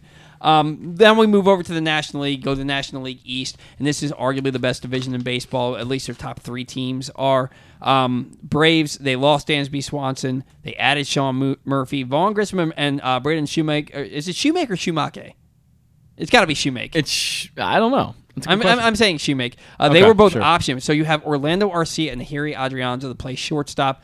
Rotation: Max Fried, Spencer Strider, Charlie Morton, Kyle Wright, Dylan Doddard, Jared Schuster. The bullpen's just as good. They have Acuna, Albies, Harris, Riley, Osuna, they're loaded, man. Olsen, Murphy. They are a damn good team. Yeah. But the Mets, they have Verlander, and they have Scherzer, and Kodai Senga, and Carrasco, and they have David Peterson. Their lineup has 4 players in NL batting champion Jeff McNeil, Francisco Lindor, Pete Alonso, and Starling Marte, who finished top 20 in NL MVP voting. Yep. They have 8 players with at least 335 at-bats coming back from last year that had an OPS above 339. Orioles had 4 players with any amount of at-bats that had an OPS above 339 last year. Catcher's a weakness for them. Bullpen lost Diaz, and they have 3 relievers in the back 9 of their career in Ottavino, Robertson, and probably Tommy Hunter. Don't know who their closer is. Tommy Hunter, really? Yeah. I mean, I think he's going to be Being there. a Buck guy is a great career move. Yeah, you're right. You're right. Yeah. The Braves and the Mets and the Phillies, but maybe to a lesser degree because they lost Harper, they lost Rhys Hoskins. We'll talk about the Phillies here in a second, but I think we can agree that the first and second place teams are in some order the Braves or the Mets, right? So who do we have winning this division? I have Atlanta. I have the Mets. I have the Mets. I have the Mets because I just think that their rotation is so good, and I think their lineup is so good, and I think that their biggest weakness offensively is at catcher, and you look at the Braves, and their biggest weakness is at shortstop. Well, I mean, the Mets have Francisco Alvarez ready to come up and take the reins. So. Right, but he's starting the year in the minor leagues, and even as a rookie, and we know how good Adley is. He going to be as good as Adley was as a rookie? Probably not. Yeah. So that's one of those guys where he might be really, really good in 2024 and 2025. Yeah. How big of an impact does he make in 2023? It depends on when he comes up. I guess that's what it's all in. I would think he'd be up by May. I would think. So if he does and he performs, he's going to have a huge impact. Sure. I don't think there's a lot that separates the Mets and the Braves. I think there's very little. Again, like I said. That I agree with. Yeah. I think there's probably 2 or 3 wins. They both won 101 games last year. I think the Mets are going to be an 101 team win. 101 win team again, and the Braves are going to win the high 90s, like 99, 98, something. You're going to have a tough luck wild card winner. Yeah, it's 100%. It's going to be like the 2013, 2014, 2015 NL Central. I think I underrated the Braves though. When I was doing this last night and putting them together, I didn't realize the Braves were this good. I look at their lineup and that rotation. I mean, when Jared Schuster is your 5, you're feeling pretty good. Yeah, they really only have the hole at shortstop. Yeah. And even then, they sent down Vaughn Grissom. And it's only a matter of time before he comes back up and takes that job. Yeah, so it's gonna hit. They have some options there. I still have the Mets. I just think that the Mets with Buck at the helm, I think that they're the better team. If Edwin Diaz was healthy, it's a runaway for me. And it's hard to say because they're still only separated by a few games in my mind. But Edwin Diaz Edwin Diaz makes it that a little bit closer than it otherwise would have been, in my opinion. And then the Phillies, look, I think the Phillies are a wild card team. Losing Rhys Hoskins hurts, but I think Derek Hall can be just as good a hitter as Rhys Hoskins.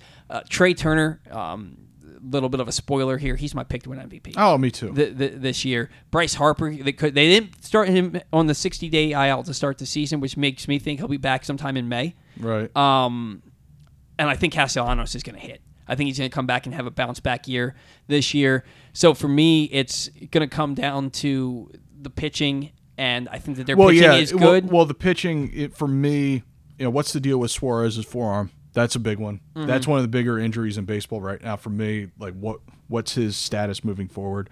And do they get anything out of Andrew Painter this year? Because he's another pitcher. That's a question. Yeah. So, and they were counting on him, I think, the second half of the year to provide some innings for them. So I think those are 2 big questions for me that have to be dealt with. And also, when Harper comes back, is he the same Bryce Harper? Yeah. Because he was awesome last year. Yeah. He's awesome every year. I love Bryce Harper. And then Bryson Stott's going to get an opportunity to play second base every day. Yeah.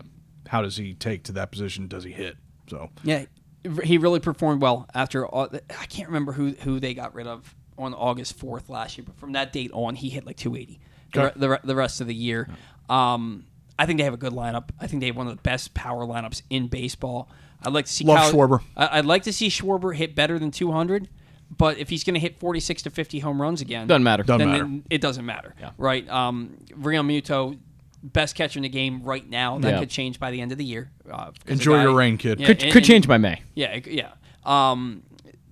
So for me, it's the offense is there, the bullpen is there. I like the addition of Kimbrel. I think that it's like a little bit the spotlight's going to be on you in Philly, but not like it is in L.A., not like it is in Boston. Type of thing. They're going to have expectations because of what they did last year. But we have to remember they were still an 80-something win team last year. I think they won 84 games last year. Something along those lines, maybe it was 87 games. It was 88, but... But, they weren't like... I think they were a 90-win team this year. Yeah, I agree. Once they get Harper back, that there's not a hole in that offense, in my opinion. Marlins, look... The Marlins have a decent roster. They lost Pablo Lopez, but they added Gene Segura. They added Luis Ariz. They added Johnny Cueto. Yuli Gurriel's on a minor league contract. So is Jose Iglesias. Rotation looks really good. Bullpen looks solid. The reason this team lost 93 games last year, aside from playing the fact that they play in the division with the Braves, Phillies, and Mets, is they can't hit. Right. They can't hit. And Ariz and Segura are nice additions, but are they difference makers in that lineup? Well, who's the big power threat in their lineup? Yeah. They've got to get bounce back years out of a couple guys. And if I'm not mistaken, one of them is Avisel Garcia, and the other one is Jorge Soler. Yes. Yeah. So they've got to get bounce back. Like, that's where their power's got to come from. Sure. And for me, a big question defensively, they've got Ariz at second. That's a new position for him. I think they're going to have Wendell at short most of the time. I don't know if Wendell's a shortstop. I think he's more of a second baseman. I didn't even mention Jazz Chisholm. He's a really good player. I did a sounding off of the positional situation for the Marlins a few months ago, and I think it's a mess. Joey Wendell is not a shortstop. They got Segura at third. That's a new position for him. And Gene Segura is one of the worst defenders in baseball. And they've got Jazz in center. So those are four guys at key positions who are new to those positions. Mm-hmm. Right. And so I don't know how that's going to work out because – I mean, they do have some good names. Obviously, Alcantara, he's pretty damn good. Yeah. But you don't want shoddy defense behind him because then he's got to throw more pitches than he should, and maybe he doesn't have as good a year as he had last year. Right. So. Yeah, I'm in full agreement. I don't really like this team in any way. I don't see them winning a lot of games. And again, they play in a behemoth of a division. If they played in the Central, I'd think higher of them. Yeah, I mean, I think they'd be like a second or third place team in the Central. They probably would be because that division's not. It's kind of a mess behind the Cardinals. It's a shame because there's a great baseball community in South Florida, and you saw it during the World Baseball Classic. Yeah, that if the Marlins ever got it rolling, that place would be a fun place to watch a game. Yeah, and as such, it's like one of the worst environments in baseball. Yeah. It's a Yeah. shame. There's a great baseball environment down there. There's some guys to like too. I mean, again, the rotation is good. They can definitely pitch, and they will pitch well. I'm pretty confident in that. But I don't see Joey Wendell as a starting shortstop. I don't see Joey Wendell really starting on any team anymore. Joey Wendell's another guy that I forgot was even in the league until I was looking at the roster. Jacob Stallings is a really good defender, one of the best framers in baseball at catcher for them. But again, can't hit. So I don't really think this team is much to talk about. And then you look at the Nationals, 107 losses last year. You like the idea of Dominic Smith playing in a low pressure environment? No, you told me that. I think there's a possibility. I did a sounding off where I said he could definitely change and get a lot better, but I don't. You said I love this move for the Nationals. I did love the move because there's a great chance he could be on the upswing, and he has a lot of potential, and the ceiling is very high for him. Mm-hmm. But he hasn't. He's got to prove it. I don't necessarily think that just because the change of scenery is going to do that for him. He didn't get a ton of opportunity in New York, and that was more my point. The Nationals have a guy who hasn't gotten a lot of opportunity, who has that high ceiling, but I don't necessarily think it's just going to translate immediately. That's my point. And Joey Meneses, that's a legitimate bat in their lineup. I like what Lane Thomas did last year, but they have a lot of question marks offensively. Their rotation.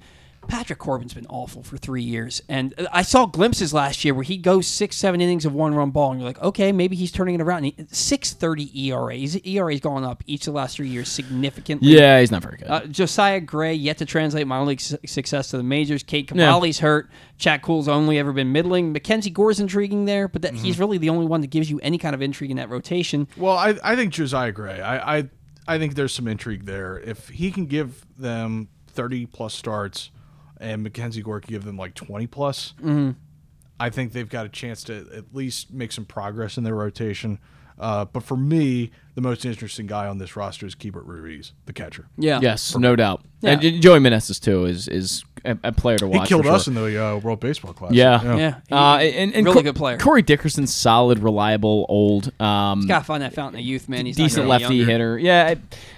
Victor Robles can't hit. Lane Thomas is fine. There's not a lot of C.J. Abrams establish himself. Yeah. And again, to add to my point about Dominic Smith, it's a no-lose situation for them with Dominic Smith. That's why I like that move, because, hey, he has a potential high ceiling. Let's make the move, go out there and see what he does, because he still is like 26, 27 years old. So maybe Dominic Smith ends up hitting for them. We'll see. Yeah, somebody's got to hit for him. So then you move to the NL Central. Cardinals. They're the runaway best team in this division. Yeah. They're one of the better teams in baseball. Goldschmidt, Arenado, Contreras, they all legitimate middle-of-the-order bats. I think Brendan Donovan could be an all-star. Tommy Edmonds coming off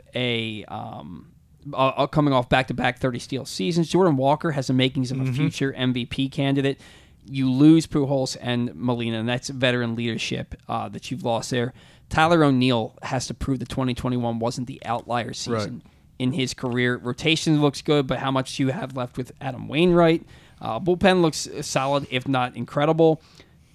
None of their question marks matter. They're leaps and bounds better than every other team in the division. They could roll out of bed and win this division. You guys agree with that, I'm assuming. Well, the computer projections have the Brewers being neck and neck with them. Really? Believe it or not. So, but now I agree with you that I think St. Louis is better.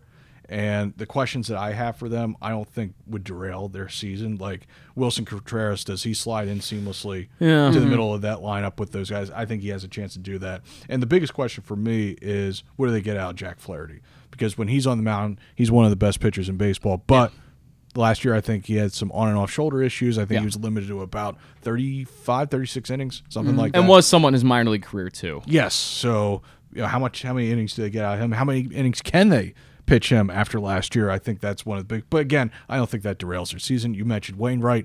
I don't know, during the World Baseball Classic, didn't seem like he had much left, but he'll find a way to sort of grind through this season. Another crafty guy like a Zach Greinke. Yeah, exactly. Type of guy. And we know he's retiring after this year. Right. I'm not really moved by the starting rotation. I think Jack Flaherty is the highest ceiling there. And Miles Michaelis is a proven, reliable starter and probably the guy I would call their ace this year if they have one. They probably don't. But Jordan Montgomery doesn't really move the needle for me. Steven Matz has done a lot of relieving in his career. I'm not even sold on him as a 100% full-time starter at this point. But, his first year out of New York, we'll see how that goes. The bullpen, I don't know much about, but Gallegos is a very good pitcher. He's a very good pitcher. And in the lineup, there are some guys to like, but, Newt Barr is one of those guys that possibly, if I'm saying that correctly, possibly has a chance to get a lot better. Hit a lot of home runs last year. Could possibly do that again this year. Tyler O'Neill's going to have a bounce-back year, most likely. Paul Goldschmidt won MVP. So there's that. They're a really good team. Yeah, the best team in that division. You mentioned that the computer rankings have them neck and neck with the Brewers. Every time I see the computers Brewers, don't know that Corbin Burns hates the Brewers. Yeah, so. Right. Every time I see the Brewers in the playoffs, I feel like Jesse Pinkman. How do they keep getting away with this? Because they can't hit. They never have anybody on their roster that can hit worth a lick. Their best hitter has been Christian Yelich, and he hasn't been a good hitter in 3 years. No. I don't understand. Let's not disrespect Willy Adames, though. Willy Adames hits 210. I like Willy Adames. Willy Adames is like the worst highly rated player in my mind ever. Like I know that he is like he was a 4.5 WAR player last year. I don't give two 31 home runs. What's his name? Jorge Mateo was a 3.6 win player last year, and he hit 221 with a 267 on base percentage. Tell me something else that makes me believe that Willy Adames is as good as everybody else says he is, because I know that he's a difference maker. That he catapulted them into the playoffs in 2021 after May 20th when they traded for him. I understand all that. I just don't think that he is that guy where you're like, oh, they have Willy Adames, that's a difference maker. Bull S. I did not anticipate this level of passion about Willy Adames. I really didn't. When I walked in here, it's been brewing for 2 years. Okay, I did not anticipate that this would be the player that would get Paul worked up. He hit 31 home runs last year. That's a quality player at shortstop. That's a 4.5 WAR player. He's a good defender. He's reliable. Ty Wigginton was an all-star for the Orioles in 2010. He's barely missed any games in his career. He stayed very healthy. There's a lot to like with Willy Adames. He doesn't hit for average. He doesn't get on base. Last year he hit 262 with a 337 on base percentage, and then this year he hit. Well, I guess last year, 2 years ago, I should say. In 2022, he hit 238 with a 298 OBP, but he slugged 500. So, he's a power hitter. All right, he's your traditional power hitter. I love Willy Adames. I'm not a big Willy Adames guy. I don't. And here's the thing: I don't hate Willy Adames. I think I just hate the Brewers because Willie Adames is the guy who made all the difference in the world for your team, which goes to show, go get anybody that can hit 260 with 30 home runs, and your team is going to win 90 games because you have one of the best pitching staffs in baseball. They do a disservice to that team, to that city, to that fan base by having their best offensive player be Willie freaking Adames. Okay. Comments, Luke? Yeah, that must have been building up for a while. It has been. Man. Because I hate, because I am a fan of a team that has done this. I hate when franchises sell their fan base short by not spending the money that they need to spend to make them that much better. The Orioles this year could be a 100-win team if they would go out and spend $40 million on 2 legitimate bats for their or $60 million on 2 legitimate bats and a legitimate ace for their starting rotation. That's bold. Probably. I guess. I mean, if you put 100 games, you put Jose Abreu in the middle of the Orioles lineup. You go and sign Trey Turner to play third base and have Gunnar Henderson play shortstop, and you go sign Carlos Rodon to play to be the ace of your staff. Okay, not even Carlos Rodon. You signed Chris Bassett to be the ace of your staff. You spent what, $60-70 million right there, and your Orioles team goes from 83 wins last year to 98 wins this year. You can't convince me otherwise. And it's not adding that much to your payroll. Your payroll is still in the bottom third of baseball. I disagree with that, but I get your point. I get what you're going with that. I'm just tired of franchises selling their fan base. Don't even get so me you're started not you're just not a fan of Brewers ownership, basically. Yeah. Okay. Well, I will say that top of the rotation is really good with Burns and Woodruff, but the interesting thing here is if they're on the fringes of the playoff race, does Brewers ownership, as you mentioned, say it's time to sell off those guys? And if they do, then Corbin Burns becomes the most interesting man at the deadline. Mm-hmm. No question about it. I already think he is. I mean, again, I don't necessarily think this team. Oh, you think they're dealing him no matter what? I think so too. I think so too. I think that he just hired Boris, so they're not going to be able to resign him. You better get something. 1 foot out the door already. Yeah. He is definitely 1 foot out the door. He doesn't want to be there. He's made that very clear. And there will be a team that will be a suitor for him. No doubt. And he doesn't have that much control left, so he probably won't. He's got a year and a half. Right. Left. That's not a. But that's like a year and a half of an ace. You can get a lot for. It's a good price tag, but it wouldn't have been if he had 4 years left, for example. So it's a bit of a different situation. Yeah. I love how I'm sitting here yelling and screaming, and then Luke comes in and just goes, Corbin Burns and Brendan Wood are really nice. Like just the calming voice after I just went off about Willie Adames in the Milwaukee Brewers. By the way, I will say one thing. Garrett Mitchell is going to be a really good baseball player. I have Garrett Mitchell. Looks like a good player. He doesn't have any power.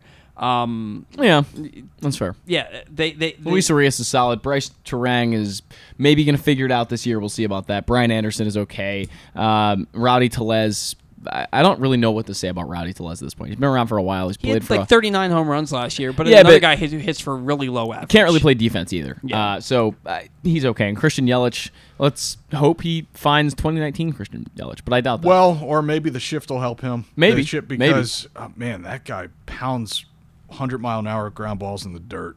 He does. Because, any shift band will help him. No doubt about it. Well, you move on to the Pirates. Look, they have 3 guys that can hit. They have Brian Reynolds, they have Brian Hayes, and they have O'Neal Cruz. And then they have no ace, just a bunch of mid-rotation or worse starters. This is a 98 to 2011 Orioles to me. This is just a team that has no shot to contend, but they have enough that they are somewhat interesting, I guess. I look at the Cincinnati Reds, and if you take away Hunter Green, Nick Lodolo, and Graham Ashcraft, they are the worst team in baseball. They're quite bad. They are awful. Now, that's a team I looked at every position, and I 80% of the time I went, who? Like they are not a good baseball team. And on the plus side, if India can show more of the 2021 version than the 2022, I think that would be good for them. Mm-hmm. And we were just talking about trade deadline and potential fits. Alexis Diaz, if he has another big year, he's a guy with like you mentioned, he is someone with a lot of control left. And if he has another big year, then I could see a lot of teams wanting Alexis Diaz. Okay. Including his brother's team. Yeah. So then you look at the Chicago Cubs. They're my second place team in this division. Oh, okay. They added Dansby Swanson. They added a lot. They added Cody 10 Bellinger. guys. They added Trey Mancini, Eric Hosmer, Jameson Taillon. They have Nick Madrigal. He's a former 4th overall pick in the draft. Career 289 batting average. He struck out 51 times in his entire career. Yeah. but he's a utility guy because he can't stay healthy. Right. Rotation looks good. You've got Tyon Stroman, Drew Smyly, you've got Steele, and Wesneski. If he can be as good as he was in a small sample last season, rotation could stand out. It could really stand out. Bullpen looks good. It's hard to figure out who the closer is in this bullpen. I think that they're a second-place team, but I think second-place team in the National League Central is still a team that might win 83, 84 games and not factor into the postseason whatsoever. Yeah, so we'll talk about this in terms of our playoff predictions, but the NL looks to me like there could be the 6 teams that made it last year could make it again, and because there are so many teams like the Pirates and Reds, Marlins, Nationals that are in deep rebuilds, but the Cubs are one of those teams that, for me, could surprise, that could be a party crasher. Sure.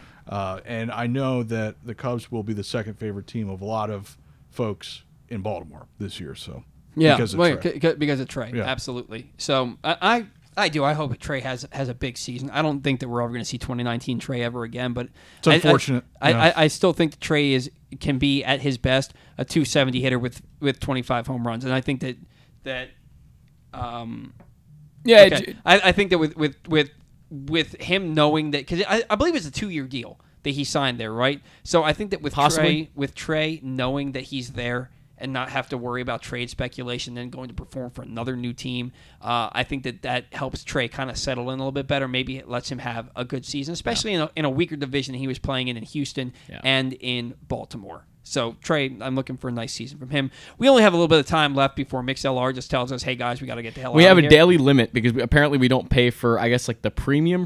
That's only for Glenn Clark Radio. So we get the only the plus version. So we have 18 minutes left currently before we shut down. So Dodgers, Padres, they're the teams to beat in the NL West. I have the Padres winning this division. What about you guys? Yep, Padres. I have the Padres. Absolutely loaded. Yeah, they're loaded. I don't like converting Nick Martinez and Seth Lugo back into starters. I don't love that either. I'm not a big fan of that. And everybody kept talking about their rotation, like, oh, their rotation's really good. Their rotation's really good. They have 4 guys that are really good that are settled in there. But then who's their 5th starter? And is it really going to be one of these relievers that used to be a starter? Now you're making him a starter again. I'm not a big fan of that. I think the bullpen goes as far as Josh Hader takes him. Yeah. He was contract year Hader. Yeah, and he only blew 4 saves last year, but his ERA was close to 5 in Milwaukee. It was above 7 in San Diego. And then he gets to the postseason, and he's consistently touching 100 miles an hour with his fastball. Yeah, looked awesome. He was unhittable. He gave up 1 hit. He was Josh Hader. And he was better than Josh Hader's ever been when he was in the postseason last year. If that's who they have again this year, then that bullpen's really, really good. If he's even the Milwaukee version from last year, they have a little bit of trouble on their hands. But I still think they're the team to beat. The Dodgers, Stan said that he thinks their lineup took a huge step back. I think their lineup is still loaded. It's pretty good. I think their lineup is still really Freeman, good. Betts, Smith, that's a pretty good middle of the order. Yeah. Max Muncy's got to hit better than 199, and I cannot believe that they're really letting him be their everyday third baseman. I cannot believe that. They don't have the depth they once did. I think that's the biggest difference for them, but they're still a very good team. The wild card with their rotation, I like their rotation. I like Kershaw. I like Urias. I like May. I think Syndergaard is a really good 4 or 5 starter. The big wild card here is Gonsolin. If Gonsolin, because he in spring training he hurt his ankle, so he might miss the first few weeks of the season. He might start the year on the 15-day IL. If he comes back and he's the same Gonsolin he was last year that went 16-1, that's a really good pitcher for their rotation. It makes him that much better. Yeah. Walker Buehler, he had Tommy John surgery in June. If he comes back in August or September, that's a coup for them, and it might help them. But I can't believe they're going Rojas Vargas up the middle. I cannot. For me, it looks like a team that's loading up for a big Shohei Ohtani offer this offseason. That's what everybody's saying. I think that's, and they probably, if the Angels can't get into the playoffs, like you said, and prove that they can win with him there, the Dodgers are the perfect fit because the Dodgers have the money to spend on him, and he wants to stay on the West Coast so he can be closer to Japan. Yeah. Right. So that makes all the sense in the world to me. So the Dodgers, I have them as a wild card team. I actually have the D-backs finishing in 3rd place. I think they have a good young nucleus. I like their rotation. Madison Bumgarner was once one of the best pitchers in the game. That was about 5 years ago. Now one of the worst. Yeah, but Bullpen has some decent arms, but they also have a few guys who used to be good and are trying to find that again.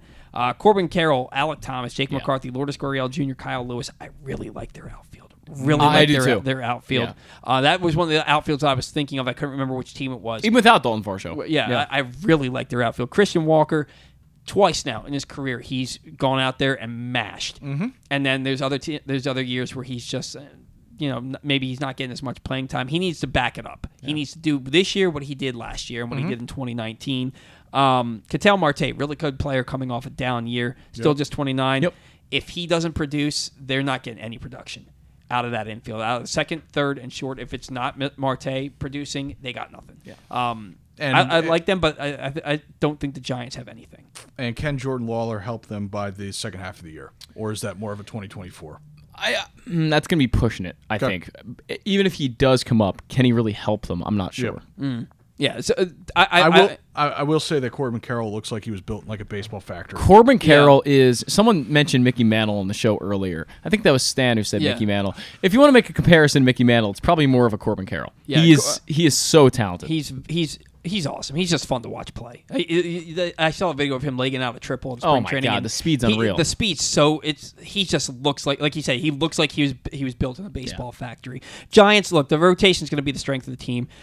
Jock Peterson and Mitch Haniger are going to provide you power, and if Conforto can come back and be Conforto, that's a good middle of your order there. I just don't think they're good enough to make any noise. When you look at the division they're in, when you look at the National League as a whole, I just don't think they're good enough. But I thought the same thing in 2021, and they won 107 games. Yeah, but there's a reason why they went after Judge and Correa. Because they needed to add some star power. They didn't land either of those guys. They come back and they landed Correa, and then they wouldn't pass his physical. There you go. Yeah. So they brought back Jock Peterson, Michael Conforto, Manaea, Stripling. I don't know. It's a pretty underwhelming lineup for me. Yeah. I just nothing scares me. It has been for some time. I agree. When you're depending on, and I like Lamont Wade, but when you're depending on Lamont Wade and Mike Yastrzemski to be everyday players for you, I think that's a little bit. I have the D-backs in third, Giants in fourth, same as you. I really don't think the Giants are that good. And guys, for some reason, and I don't think they're the worst team in baseball. For some reason, I went to bed last night thinking I completed my research for all 30 teams. I did nothing on the Colorado Rockies. The most directionless ship in baseball. Yeah, and maybe that's why. I just never even think of the Rockies. They're not as bad as Cincinnati. They're not as bad as Washington, but they're at least those teams have a direction. I have no idea what this team's direction is. None. Yeah, they're a last place team who 1 year will trade one of the best players to ever play baseball, Nolan Arenado, because they don't want to pay him. Yeah. And then 2 years later, they give Chris Bryant 24. They gave him so much money. Money to be not nearly very as good as Nolan Arenado. He's a very average like a month, didn't he? Yeah, they gotta get him on the field. Yeah, absolutely. I look at the Rockies and it's like I didn't look at them because they're nothing to me. They're the most indifferent team in baseball. Like you said, they have no direction. Who the hell knows? But they got a great fan base. They fill up that park. I feel bad. Yeah, they got to figure something. There are so many franchises where you're like, can the owner please just sell the damn team? Can you please just sell the team to somebody who actually gives a damn? Like, what are we doing? All right, so let's move on here. How much time we got left? We got 12 minutes. 12 minutes. 11 now. We have 11 minutes left. I don't know if that's enough time. 12 was good. 11. How about rapid fire playoffs and awards? So playoffs, I have Yankees, Guardians, Astros as my division winners. I have Toronto. I'm going to say the Angels and the Orioles as the wild card teams. In the National League, I've got the damn it, where did I go? I'm sorry. I've got the Braves, I've got the Cardinals, I've got the Padres, with your wild card teams being in no particular order: the Dodgers, the Mets, and I'm sorry, Mets are my first place team. The Braves are a wild card team, and the Phillies are a wild card team. What do you guys have? AL division winners: Jays, Guardians, Astros. AL wild card winners: Yankees, Angels, Rays. NL division winners: Braves, Cardinals, Padres. NL wildcard winners: Mets, Dodgers, Phillies. For me in the AL, Yankees, Guardians, Astros, Blue Jays, Rays, and Mariners as the wild cards. And the NL, Mets, Cardinals, Padres, with the wild cards as the Mariners. Not the Mariners. Excuse me. The Braves, the Phillies, and the Dodgers, if I can speak correctly. All right, so now World Series. I'll give mine last. Go ahead, guys. Okay, I got Padres over Astros. Padres are plus 1,000 on FanDuel. Give me the Mets over the Blue Jays. I literally just changed mine. I had Mets versus Mets over the Blue Jays 4-2. I'm taking Mets over the Astros. Okay. 4-2. The Astros, I just somehow forgot they're the best team in baseball. I just have the feeling it's the Blue Jays' year for some reason. And the Astros have been in it quite a few times in the past 5 years. So something tells me the Blue Jays are going all the way this year, but not making it. I thought that last year, and they just got off to such a mediocre start, and they fired their manager, and it's like, you guys have been paper champions for 2-3 years now. You've got to figure out how to do it, and until you do, I can't pick you. I can't pick you. Awards. All right, MVP. I did top 3 for these. I think the only thing I did not do that. Okay. Yeah, I did top 3. You guys don't have to. I do top 3 every year. You can do whatever you want. Okay. AL, I have Shohei Ohtani winning award, Mike Trout finishing second, and I have Adley Rutschman.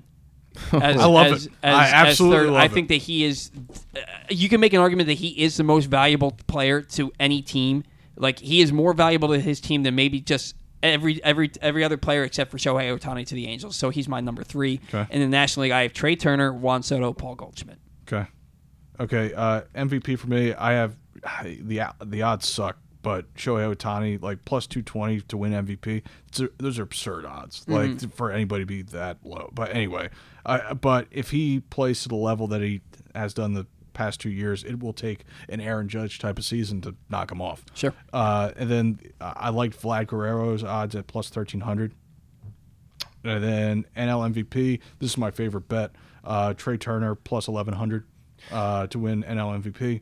And then I also like Manny Machado plus 1,200 to win NL MVP. Give me Shohei Ohtani in the AL and Manny Machado in the NL. Okay.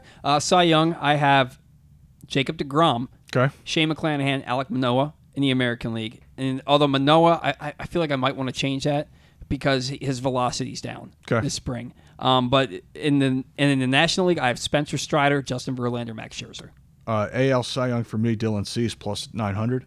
Then NL Cy contract year Julio Urias plus 2,000. I have Dylan Cease too in the AL, and then in the NL I have Max Scherzer. And Cease was the guy that I wanted to replace Manoah. I love with. Cease. Love Dylan Cease. He's a damn good pick. Who was your National League again? I'm sorry. I have Max Scherzer. Max Scherzer. Yeah. Okay. Rookie of the Year, American League. I have Gunnar Henderson, Grayson Rodriguez, Tristan Casas.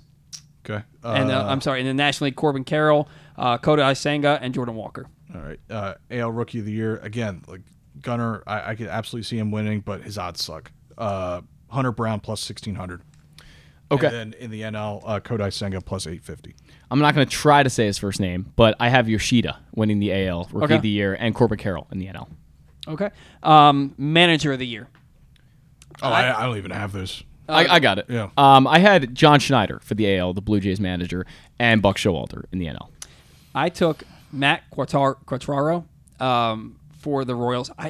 I'm just so high on the Royals. Wow. I don't think that they're going to make the playoffs, but I think that they're going to be a relevant team and give teams fits this year, and I think that it's going to be a direct reflection of their manager. I have Dusty Baker as runner-up and Terry Francona as the third place, and then in the National League, Bob Melvin, Buck Showalter, and Oliver Marmol of the Cardinals. Sure, that sounds good. All right. And then comeback player of the year. I do this every year also. In the AL, I have Anthony Rendon and then Jacob deGrom. In the National League, I have Cody Bellinger and Wade Miley. I have Chris Sale and Fernando Tatis. Okay. I have nobody. I didn't write that. That's it's a hard one to do. These are all the awards that people talk about, so I do them every year. And then finally, take to Rake. Somebody is going home with that baby over there with the wonky. Except it's going to stay here.